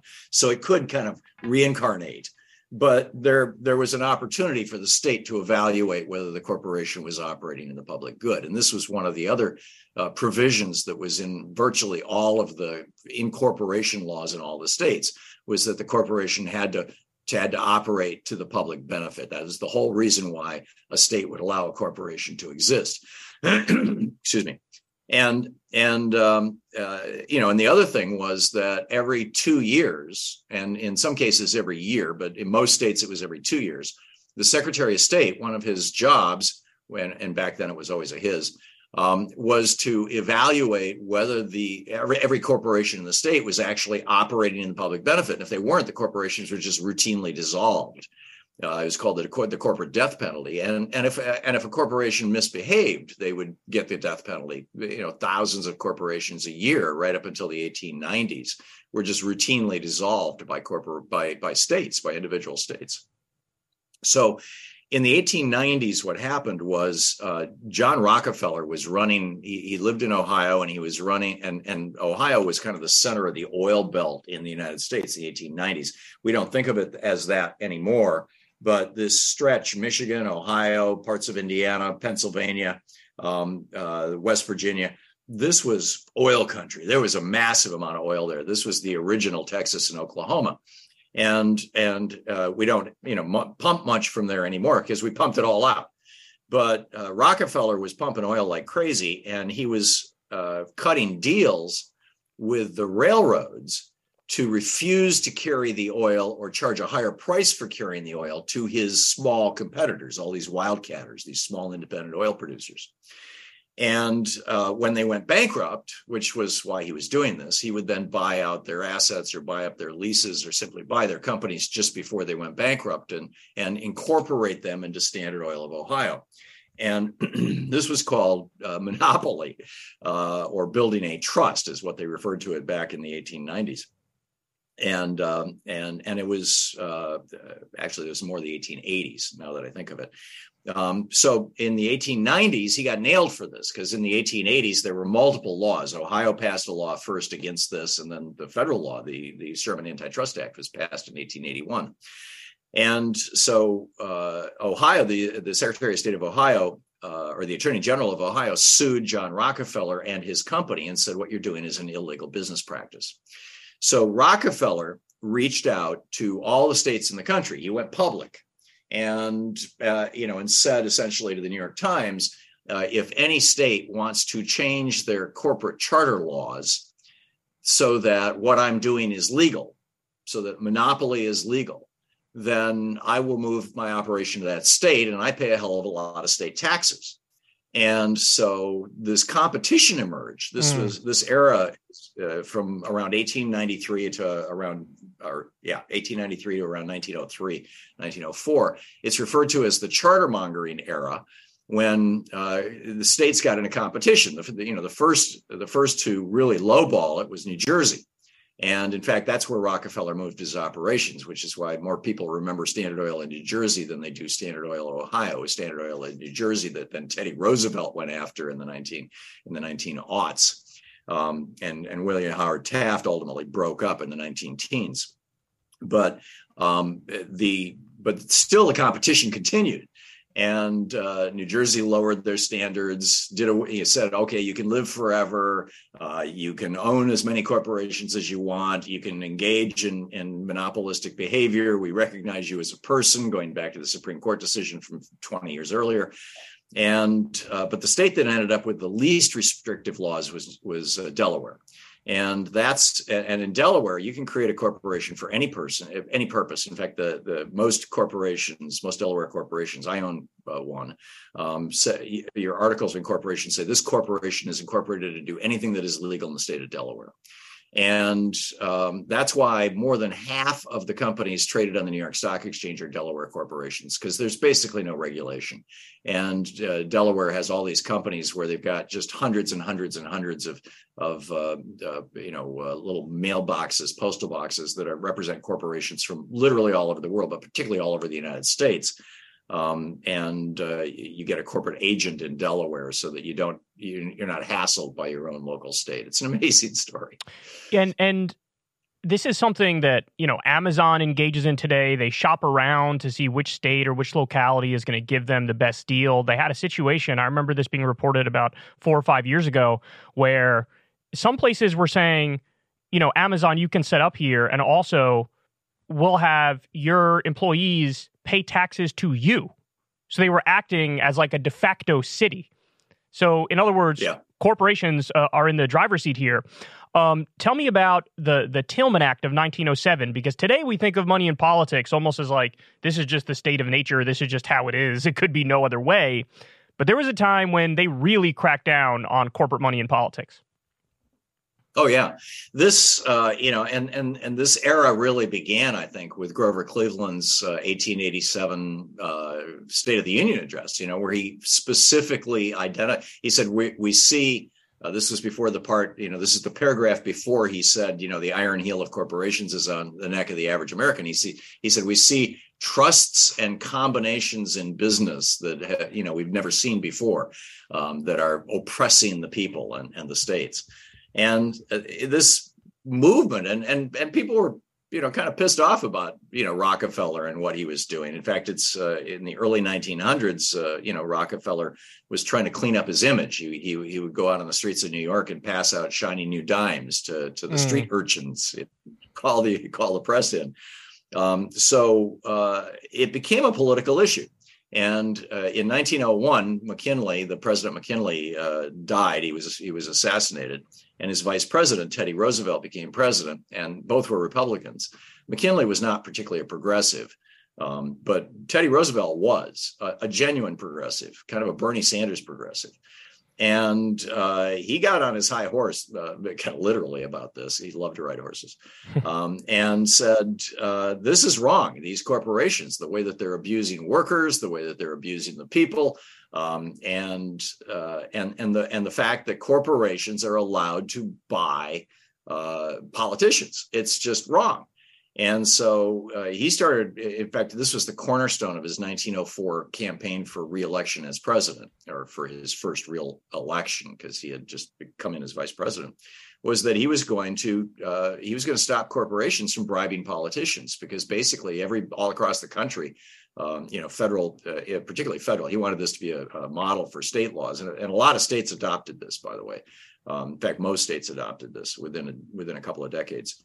But he pushed through the Tillman Act of 1907, which says that if a corporation or any agent of a corporation, an executive, a lawyer working on behalf of the corporation, what today we would call a lobbyist, if any person on behalf of any corporation gives any money or thing of value whatsoever to any candidate for federal office, they go to prison.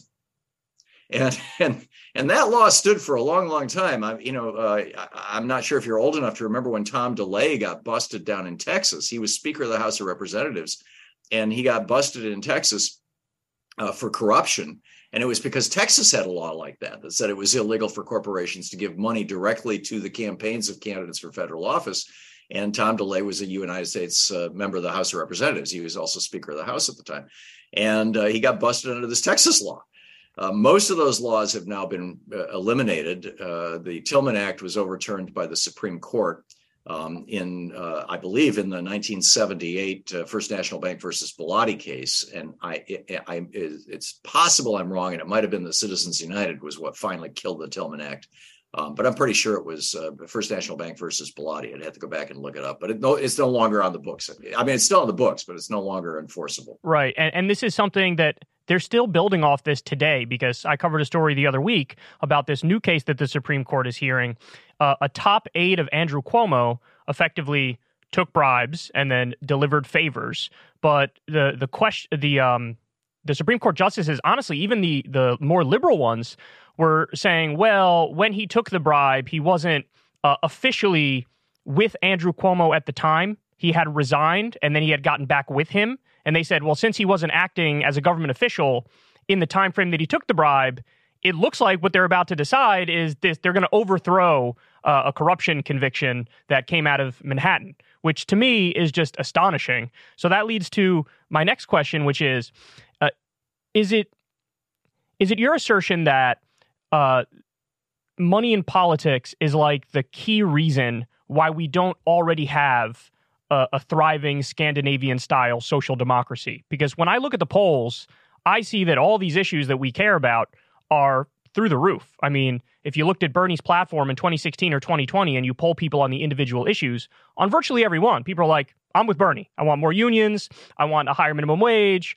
I want to tax the wealthy more. I want universal health care. But then this doesn't seem to translate into our politicians serving us and getting these things through. So is the main thing that's blocking us basically the structural impact of money in politics? Yeah, and we don't want our community to be polluted, and we would like the precautionary principle in the United States, like Europe has, where before you put a chemical in our food supply or in the packaging for our food or even baby food, you've got to prove that it's safe. Right now, the United States is the outlier. In the United States, we wait until it starts killing people or poisoning people, or we discover that, like we've recently in the last 5 or 10 years, really discovered that little girls now are beginning their periods 2 years earlier than they were 40 years ago. And it's apparently because of hormone bending chemicals that are in our food supply. Well, those are illegal in Europe, have been forever, because in Europe, you've got to prove a chemical is safe before you put it into the food supply or into the air or anywhere else where it can be ingested. Here in the United States, we take the libertarian perspective, which is, we'll litigate this through the courts. We'll let them deal with it. And so we've got 80,000 unregulated chemicals right now in our environment. So there's this whole spectrum of law. I mean, all the things that you mentioned, Kyle, and these, really serious impacting our lives laws that people generally, if you ask them about, yes, I'd like a clean environment. Yes, I'd like safe cars. Yes, I would like, et cetera. But in some cases, it's right-wing billionaires or just wealthy people who want to maintain their status. They want to keep their taxes low. That's another thing. If you ask people about, should billionaires be paying a higher tax rate? Up until from the 1930s, from the Roosevelt administration until the 1980s, until the Reagan administration, we had a top tax rate that ran between 91% and 74%. It was 91% up until 1967. And then Lyndon Johnson dropped it down to 74%. But he actually, in the process, raised the amount of tax that rich people were paying, the morbidly rich, because he closed up so many tax loopholes. And so when Reagan came in, it was 74%, and he dropped it down to 25%, and then it bounced back up to 27% the next year. All of these things, whether it's taxing wealthy people so that we could use that money to fund a national healthcare system or, give kids free college education, or whether it's simply laws that would do those things, right across the board, the thing that keeps blowing up legislation.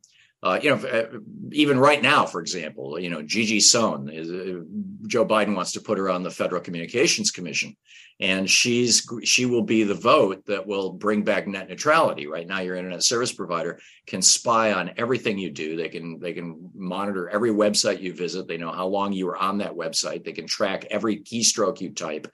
They can read every one of your emails, and they do. And they take this information and they sell it to the highest bidder. And, that used to be illegal. But when Donald Trump came into office in 2017, the ISP corporations came in and started pouring money into his pockets and into the pockets of the Republican Party. And they overturned net neutrality. And so Gigi Sohn wants to get on the FCC and bring back net neutrality. And Joe Biden wants it to happen. And, it's in the Senate Commerce Committee, and it's got a week or two to come out. Whether her nomination is going to be approved or not by the Senate.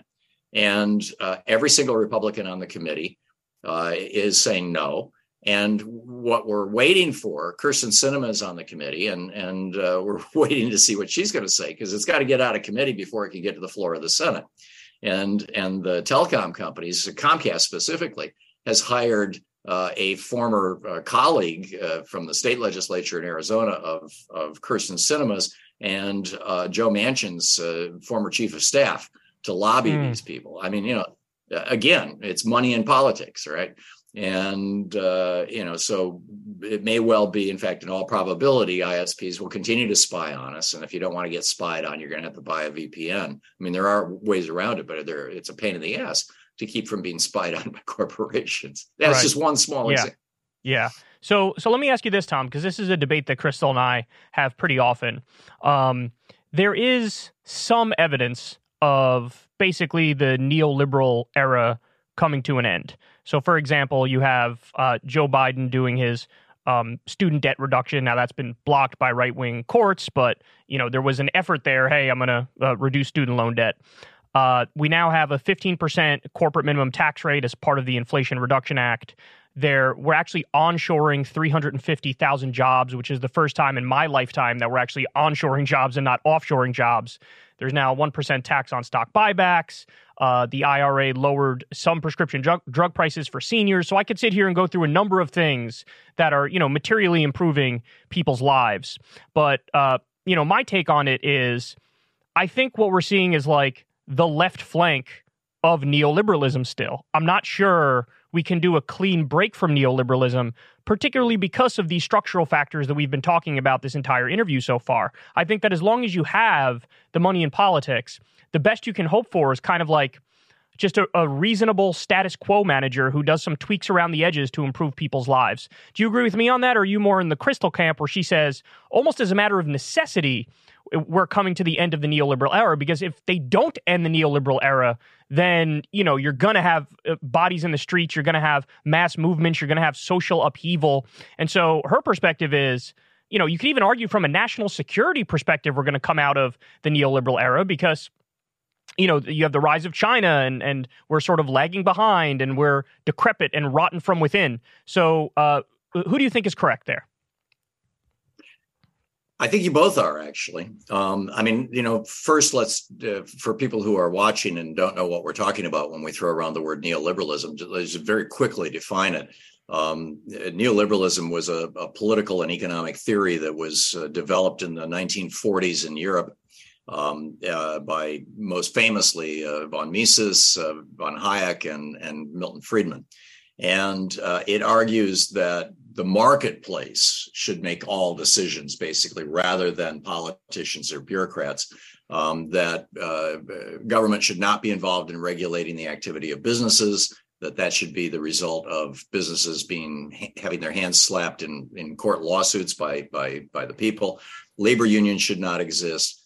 There should be this thing called free trade, which really means corporations should be free to search the world for the cheapest possible labor. We need to end the social safety net, get rid of Social Security, Medicare, privatize all those things, do away with food stamps, stuff like that. Cut taxes on the very wealthy and on corporations down to virtually nothing, because they are the productive ones. They're the makers, not the takers.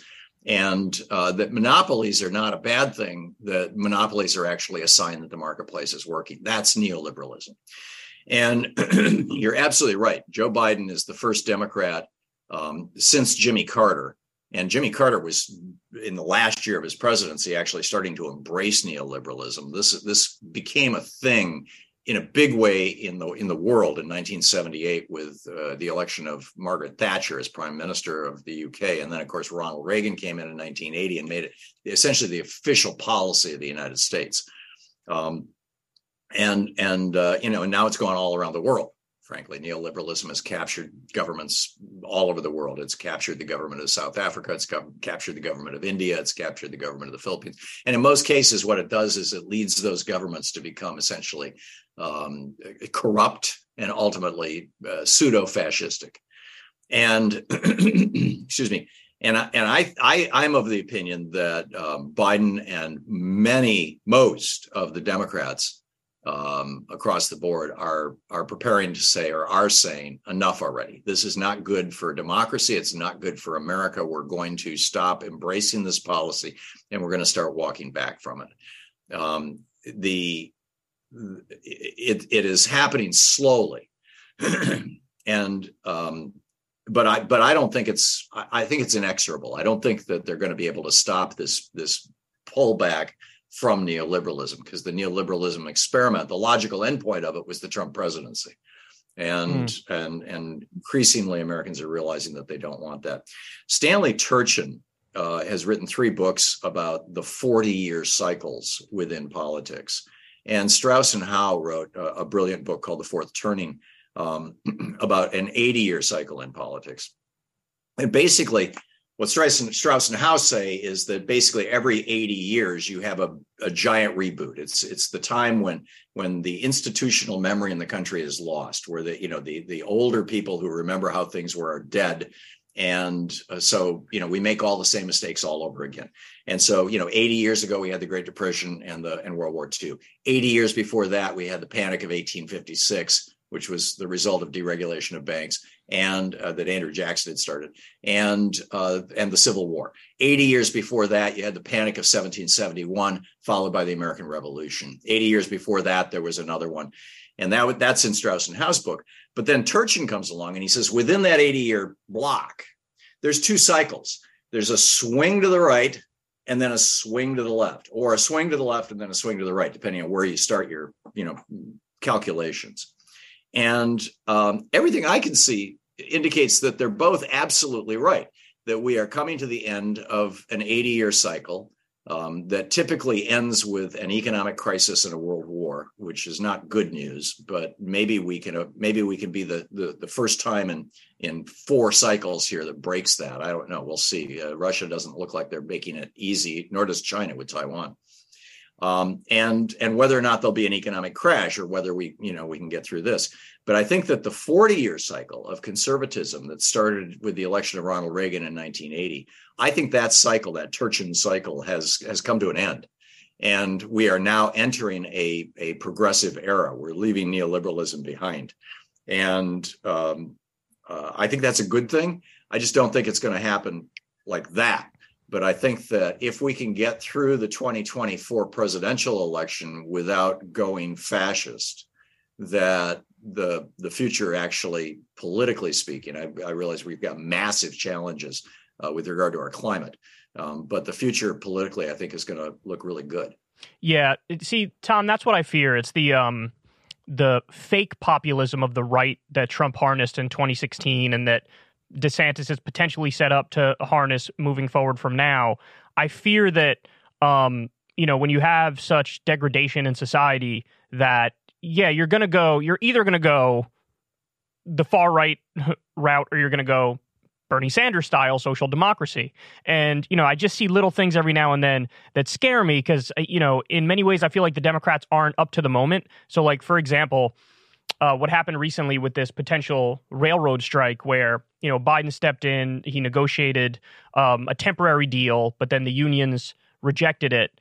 And then Congress sort of forced this deal onto unions and they did a separate bill for 7 days paid sick leave. And I look at that and, everybody's saying the same thing. Why wouldn't you put the 7-day sick leave in the bill so that it's a must pass? Because then you have your leverage. Or just don't do anything and then let the railroad workers go on strike to try to get more paid time off. And so when you see, and to be fair to Biden, I see him doing things on both sides of this equation. I think he's certainly more progressive than Obama was in terms of how he governs, way more progressive than Bill Clinton. But then every now and then I see like he flat out sided with management in that railroad strike. And I think the more you see Democrats do that kind of stuff, that's what could lead to the rise of what I call the fake populist right. Do you agree with that assessment? More or less, yeah. I think there's two separate issues there, and one is kind of the Trump's harnessing populism, and the other is the railroad agreement. I mean, the management didn't want this agreement as it is either. My nephew is a railroad worker.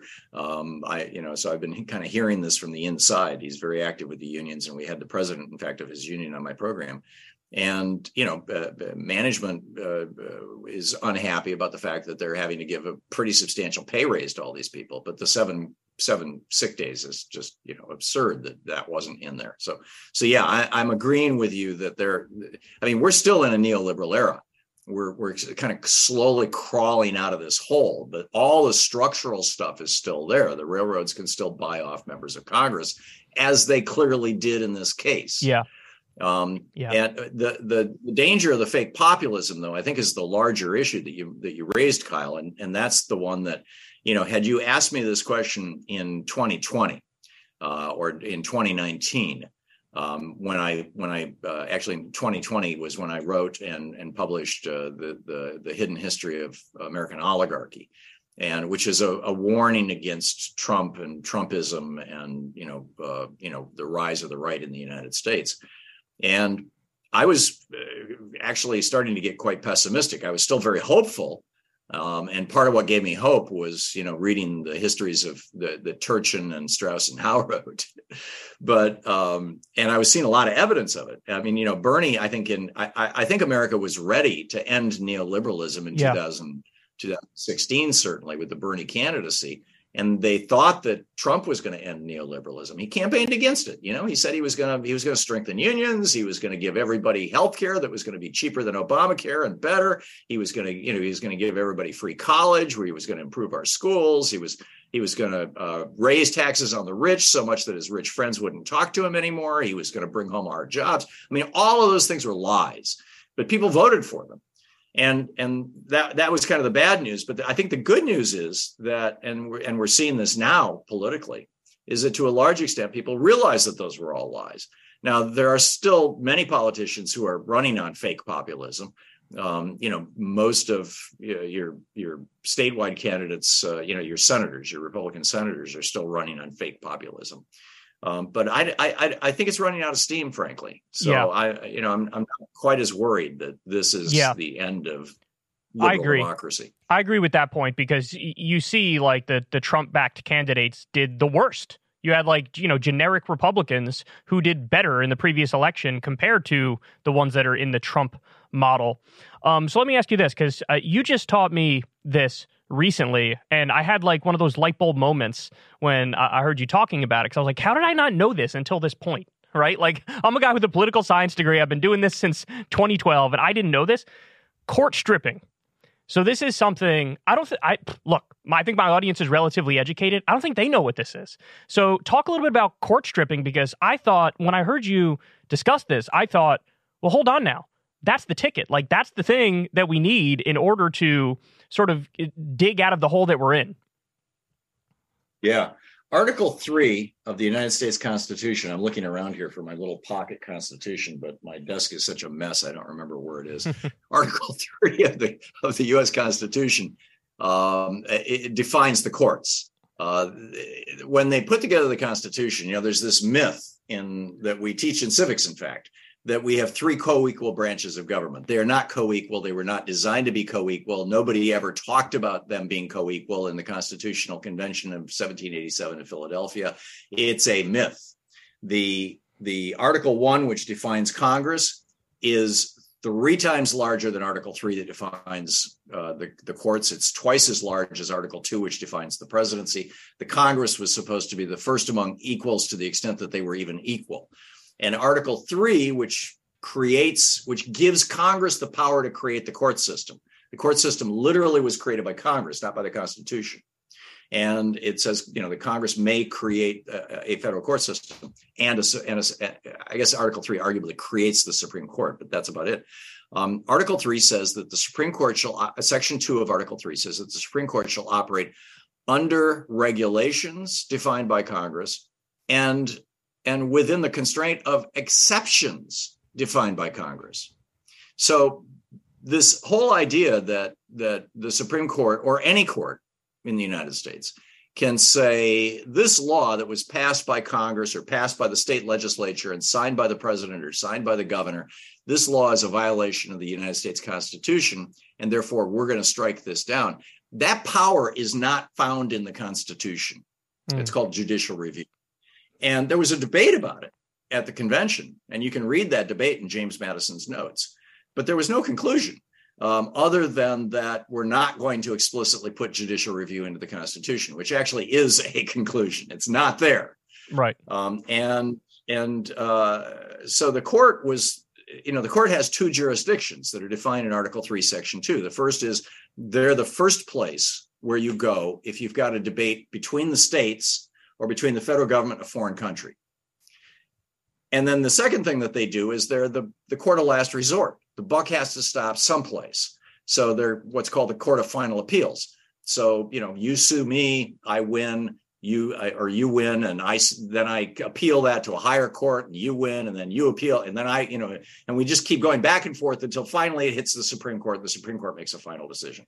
In fact, the court was it was often referred to in the late 1700s as the chickens and dogs court, because so many cases, America was so rural back then, so many cases had to do with, dogs killing neighbors' chickens. Not literally, but, those kind of things. Actually, right, there were some literal cases. But in 1803, John Marshall, who was Thomas Jefferson's third cousin and bitter enemy, who John Adams put on the court a week before Adams had to turn the keys over to Jefferson in March of 1801. And he did it just to piss off Jefferson. They hadn't spoken for 2 years, even though Jefferson was vice president at the time. So in 1803, President Jefferson is president, and John Marshall is the head of the Supreme Court. And in this case, Marbury versus Madison, they struck down part of the Judiciary Act of 1797, as I recall, or 1793, I forget, that in part created the federal court system. And Jefferson went nuts. He said, the president of the United States and author of the Declaration of Independence just went nuts. And he said, if this decision stands, then the Constitution has become a thing of wax to be molded in by the hands of the Supreme Court into whatever form it wants. He said, this is the beginning of a judicial tyranny. He said, this has placed the Supreme Court above the legislature and above the presidency. And he was so pissed off about this. He wrote letters to everybody he knew. It was a big deal in the newspapers. So it was such a hot topic that the Supreme Court at that point said, okay, we stop, we give. And for the rest of John Marshall's tenure as Chief Justice of the U.S. Supreme Court, I think he was the longest serving one in history. He might be second longest now. the Supreme Court did not again decide a case based on the Constitution. They just didn't do it until 1856. This was the second time that they did. I mean, there were some smaller cases that had to do with the Constitution, but in 1856, they argued that the Second National Bank was constitutional, and Andrew Jackson just said, "Screw you guys, I'm going to shut it down anyway." But in 1856, Roger Taney, who was then the Chief Justice of the U.S. Supreme Court, decided that he was going to solve the slavery problem. And he did this in a case called Dred Scott v. Sanford, in which the Supreme Court ruled, that every Black person in America, not just in the South, but every Black person in America no longer had any human rights under the U.S. Constitution and was subject to ownership by any white person. So, presumably in Chicago or in New York City, if a Black person was walking down the street who was free, a white person could say, "You're mine now," and capture them. Well, the entire North just ignored this. They just ignored the Supreme Court. And when Lincoln was elected in 1860 and became president in 61, he ignored it too, and he explicitly ignored it and said, "I'm not going to enforce this." He said, "It's a sad thing for Mr. Scott. I mean, we'll acknowledge that the court is the final court of appeals, and poor Mr. Dred Scott is going to have to go back to his master, but nobody else. We're not recognizing this as law." And so, that's kind of the history of judicial review up until the Civil War. Well, after the Civil War in the 1870s, during the Reconstruction era, these corporations started. This was the beginning of the Industrial Revolution, or the really, when it was really getting under steam. Lincoln had built the railroads all across the United States and all that sort of thing. And steel was huge, and all these giant corporate monopolies were rising, the Carnegie empire, the Rockefeller empire, the Mellon empire, et cetera, et cetera. So the court then started using the Constitution as the basis for its decisions, just occasionally, but they started doing that. And by the turn of the century, by 1900, they were doing it more and more frequently. And by really the 1930s, the 1920s, the slaughterhouse cases, that was the 19-teens, as I recall, in the 1920s and the 1930s, they started doing it regularly. And they were using the Constitution to strike down Franklin Roosevelt's New Deal, which led to a whole nother conflict that we can discuss if you'd like. But to wrap this story up, in 1981, when Reagan became president, he hired a young lawyer, a young hotshot lawyer, into the Justice Department to figure out how to overturn Brown versus Board of Education, the 1954 decision that ended segregated schools, and Roe v. Wade, the 1973 decision. And that young lawyer spent a year examining all this history and going back and literally reading the Constitutional Convention and reading the Federalist Papers and getting into Thomas Jefferson's head. And he wrote this 27-page memo in which he said, all Congress has to do is write a law that says, under Article 3, Section 2, we are going to say that segregated schools are legal in the United States and that abortion is illegal in the United States, and the Supreme Court may not rule on these issues. We're going to strip the court of its jurisdiction to make constitutional decisions like this. And he submitted that to Reagan. Reagan, looked it over. The Republicans looked it over. There was a big debate in the GOP about it, and over 30 bills, as I recall. I think ultimately it was over 100 during Reagan's presidency, but just in that one year, 1981, there were over 30 bills submitted by Republicans in the House of Representatives that contained court stripping language that said, we want to do this, and the Supreme Court can't look over our shoulders. They cannot rule on this. None of them, actually, one or two of them passed into law, but the court stripping provisions were never used. And Reagan ultimately decided that it was a political battle he probably wouldn't win. But that young lawyer then went on to bigger and better things. In 2000, when Bush, lost to Al Gore down in Florida, or it looked like he was going to lose with a recount, that lawyer went down to Florida along with another lawyer by the name of Brett Kavanaugh. That lawyer went down to Florida to help out the Bush campaign to figure out, to stop to figure out how best to get the Supreme Court to stop the election and to stop the recount, and was successful. And that lawyer's name is John Roberts, and he's now the Chief Justice of the U.S. Supreme Court. Yeah. Wow. That's amazing. And it's an incredible story. It is. It really is. And it's also just astonishing to me that this is something that hasn't been brought up in modern political debate. Like, right wingers are real familiar with this, Kyle. Back, my dad was a Republican activist and took me to a John Birch Society meeting when I was 13. Like in 1960, what it would have been 1965, and the JBS was all over this. The Republican Party, there was a lot of talk in the Republican Party about using court stripping to overturn Brown. They wanted to use it against Brown versus Board of Education. And you had all these boards around the country, impeach Earl Warren. It was a thing, but Democrats never really paid attention to it. And you know what? It's exactly what the left needs. Because the thing that I fear, I believe so. Everybody on the left fears, like, even if we had, say, a Bernie Sanders presidency and he's, passing phenomenal legislation and doing great executive orders, the idea that you could just run into a brick wall because this effectively authoritarian body says, I declare you're not allowed to do this because this doesn't comport with the supreme law of the land, the Constitution. It's a death knell for democracy. Yeah, I was amazed when I was writing The Hidden History of the Supreme Court, and I was researching judicial review, and I don't even remember exactly what it was that led me to it, but I discovered this 27-page report that John Roberts wrote for Ronald Reagan that I don't think anybody had ever seen before. It's just amazing, and so I quote from it extensively in my book. Because he just laid it out. He laid out the whole argument. Yeah. It's pretty amazing. Yeah. All right. So, Thom, one more question for you. And I know we could end up going on this for an hour, but I think this is some history that it's super important for the audience to know. And by the way, everybody who's listening to this, you have to go get all of the Hidden History books.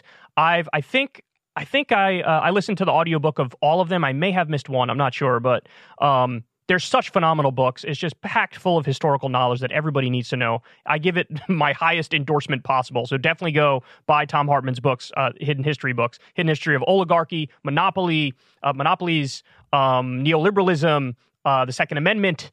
There's just amazing stuff. So yeah, there you go. And that's exactly what I was going to ask about now, Thom, is so a lot of people, when you talk about the Second Amendment, even people on the left have this assumption that like, oh, well, the whole point of that is so the population can rise up to stop a tyrannical government if need be. This is like the default assumption. Excuse me, I missed a word there. When you talk about what?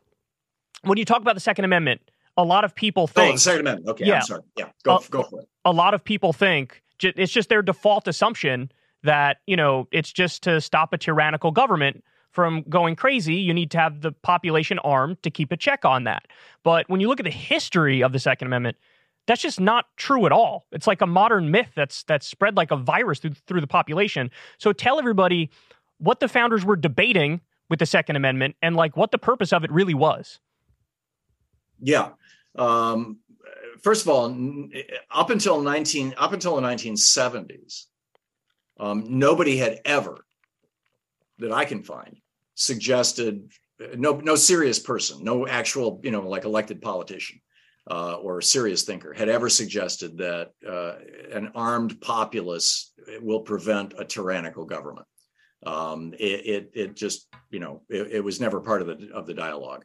The debate that happened in Congress or in the Constitutional Convention in 1787 in Philadelphia had to do with that ultimately led to the Second Amendment, had to do with whether a standing army was a threat to a nation. And in fact, that phrase, a standing army can be a threat to a nation, appears in the constitutions of several states today, even. So their concern was, these guys were students of history, and they had particularly European history. I mean, their ancestors were all Europeans, and they knew that over and over and over again, there had been countries that had been overthrown in Europe by their armies. They had been overthrown from within. And so the question was, how do you prevent that from happening? And the solution in their mind was that there should be no federal army during times of peace. That the way that we should construct our government, and by the way, Switzerland has done this for almost 200 years. I mean, this is not a radical idea. This is right now how Switzerland runs its. They've kind of gotten away from it in the last 3 decades, but and so their solution was that each state would have a militia that would be under the control of the governor of the state, and that the militia would regularly train and all that kind of stuff, and that if the United States was invaded, that those militias would then be activated by the president. And the ability, by the way, of the president to call up the militia is in the Constitution, not just the Second Amendment. It's in the body of the Constitution itself. And that power, then that would be the army. And the founders were really fond of this idea, particularly Jefferson. He was all over this, so much so that after the Revolutionary War, when the Revolutionary War basically ended in the mid 1780s. There is a specific date, but it kind of, in any case, by 1801, when Jefferson became president, there were still 300,000 men in the United States Army, and Jefferson cut that down to around 6,000, and as a way of saying, we don't think that we should have an army during time of peace. And that was what the Second Amendment was all about, was to facilitate the creation of these state militias. The other thing that made its way into the Constitution, and you'll find this in Article 1, Section 8 of the Constitution, was they wanted Congress to be forced every 2 years to decide whether America would continue to have a standing army during time of peace. And so this is why the NDAA, the National Defense Authorization Act, basically the funding of the Pentagon, this is why it's such a big deal every 2 years, is because it's literally the only thing in the Constitution where the Constitution says Congress must decide every 2 years whether to continue to have this. And so if Congress does not fund the Pentagon every 2 years, it ceases to exist. I mean, not literally, because it's got so much institutional inertia, but legally, and or at least with regard to funding. And so that was why they created the Second Amendment. And Jefferson's idea blew up in his face, because when his successor and his protege, James Madison, became president in 1809, just a couple of years later, the British and the Canadians invaded, and we didn't have an army anymore because Jefferson had stripped us of it. And when they tried to call up the militia, they discovered that the states had not been maintaining their militias. And in fact, in the southern states, the militias were the slave patrols also. They were one and the same thing. And the southern states did not want to release the slave patrols because they were afraid of slave uprisings. And so basically ever since, and so we got our butts kicked, and the British made it all the way to Washington, D.C. and burned part of the White House. Dolly Madison famously, James Madison's wife famously saved that portrait of President Washington. So ever since basically, 1815, ever since the War of 1812 was ended, ever since then, there's never been a debate about whether we should disband the army and use the state militias during a time of war, or disband it during time of peace and use the state militias during a time of war. Instead, we've just routinely authorized it. But in 1974, as I recall, it's in my book on Guns and the Second Amendment. A high school student wrote an article that got published in the Rifleman, which was the NRA's publication. And this was before the NRA was taken over by the right-wing crazies. That happened about half a decade later, in which he argued that everybody in America should have a gun in order to stop the rise of an oppressive, a communist government. And this was basically reflecting the point of view of the John Birch Society, the hardcore right-wingers in America. And this mythology just kind of took hold on the right, particularly among the John Birch Society people. And now it's widely quoted and believed among Republicans, but there's not a shred of history behind it or truth to it. So ironically, the founders fearing standing armies led to the passage of the Second Amendment. So in a sense, the fear of the standing armies was like, oh, if we have a standing army, they could overthrow us.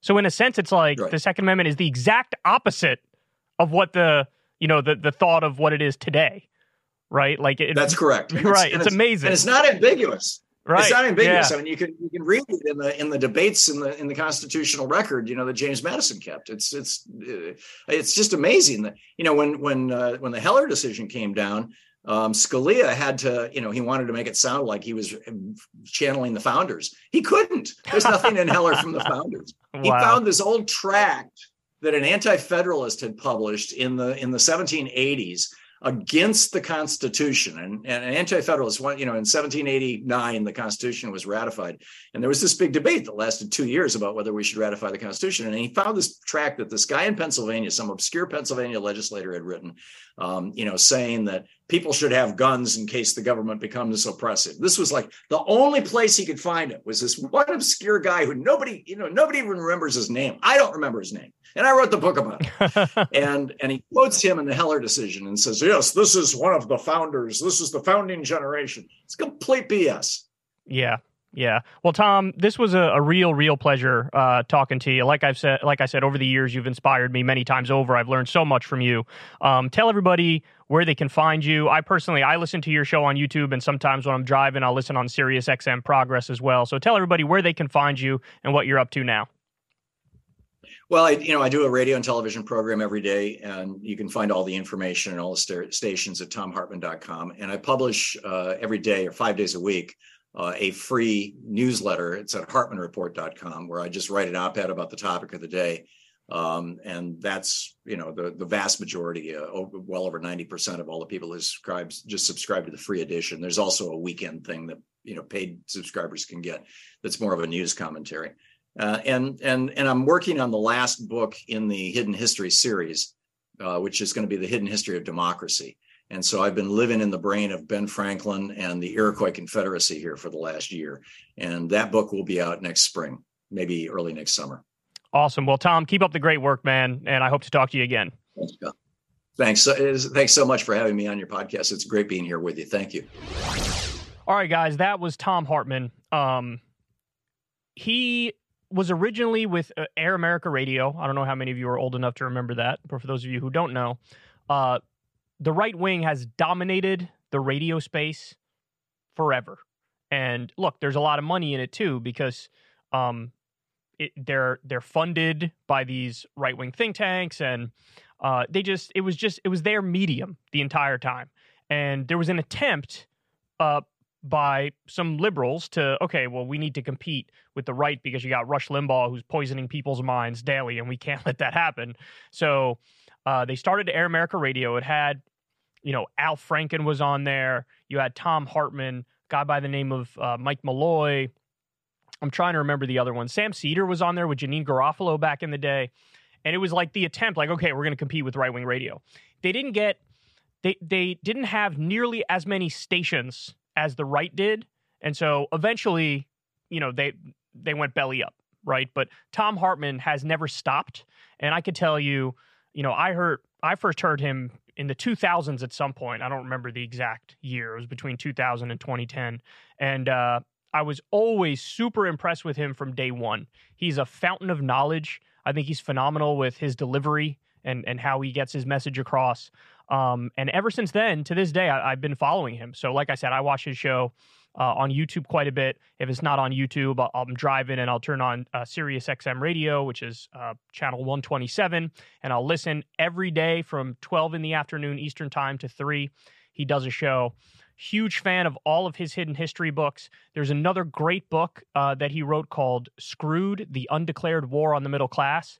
That was a book that I read basically as a kid, and it helped shape my politics. So Crystal and I always joke around.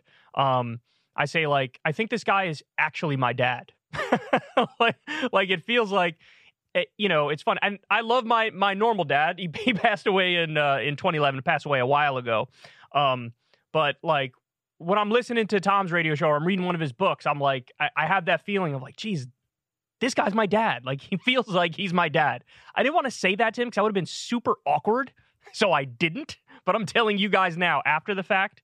Anyway, highly, highly, highly recommend you guys either listen to his stuff, read his books, go sign up on his website, man. Hey, show Thom Hartmann that, his little protege here has some clout and some sway as well, and give him a big old bump with over at hartmannreport.com.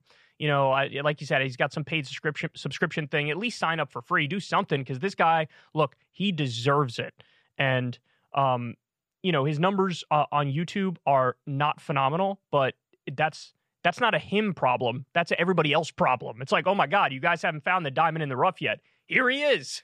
And look, there's some issues where Thom and I disagree. Obviously, we didn't get into them in the interview.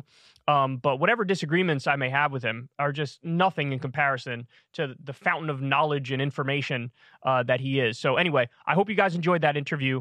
I certainly enjoyed conducting it. If you like this show, of course, there's a bunch of ways you can support it. So the easy route is just to sign up on Substack for free. And the way that works is you'll get the newsletters and you'll get the audio version of the podcast every time it drops, right when it drops. Usually on Saturdays is when the podcasts drop. And if you want to help out the show, you could pay $5 a month and you get the video version of the show and you get it a day early, usually on Fridays. And thank you so much to everybody who already does support this show. You guys mean the world to me, and you make it possible for me to literally have a conversation with somebody who's a hero to me and an idol to me. So anyway, I hope you guys enjoyed it. I'll talk to you soon. Everybody have a great rest of your day.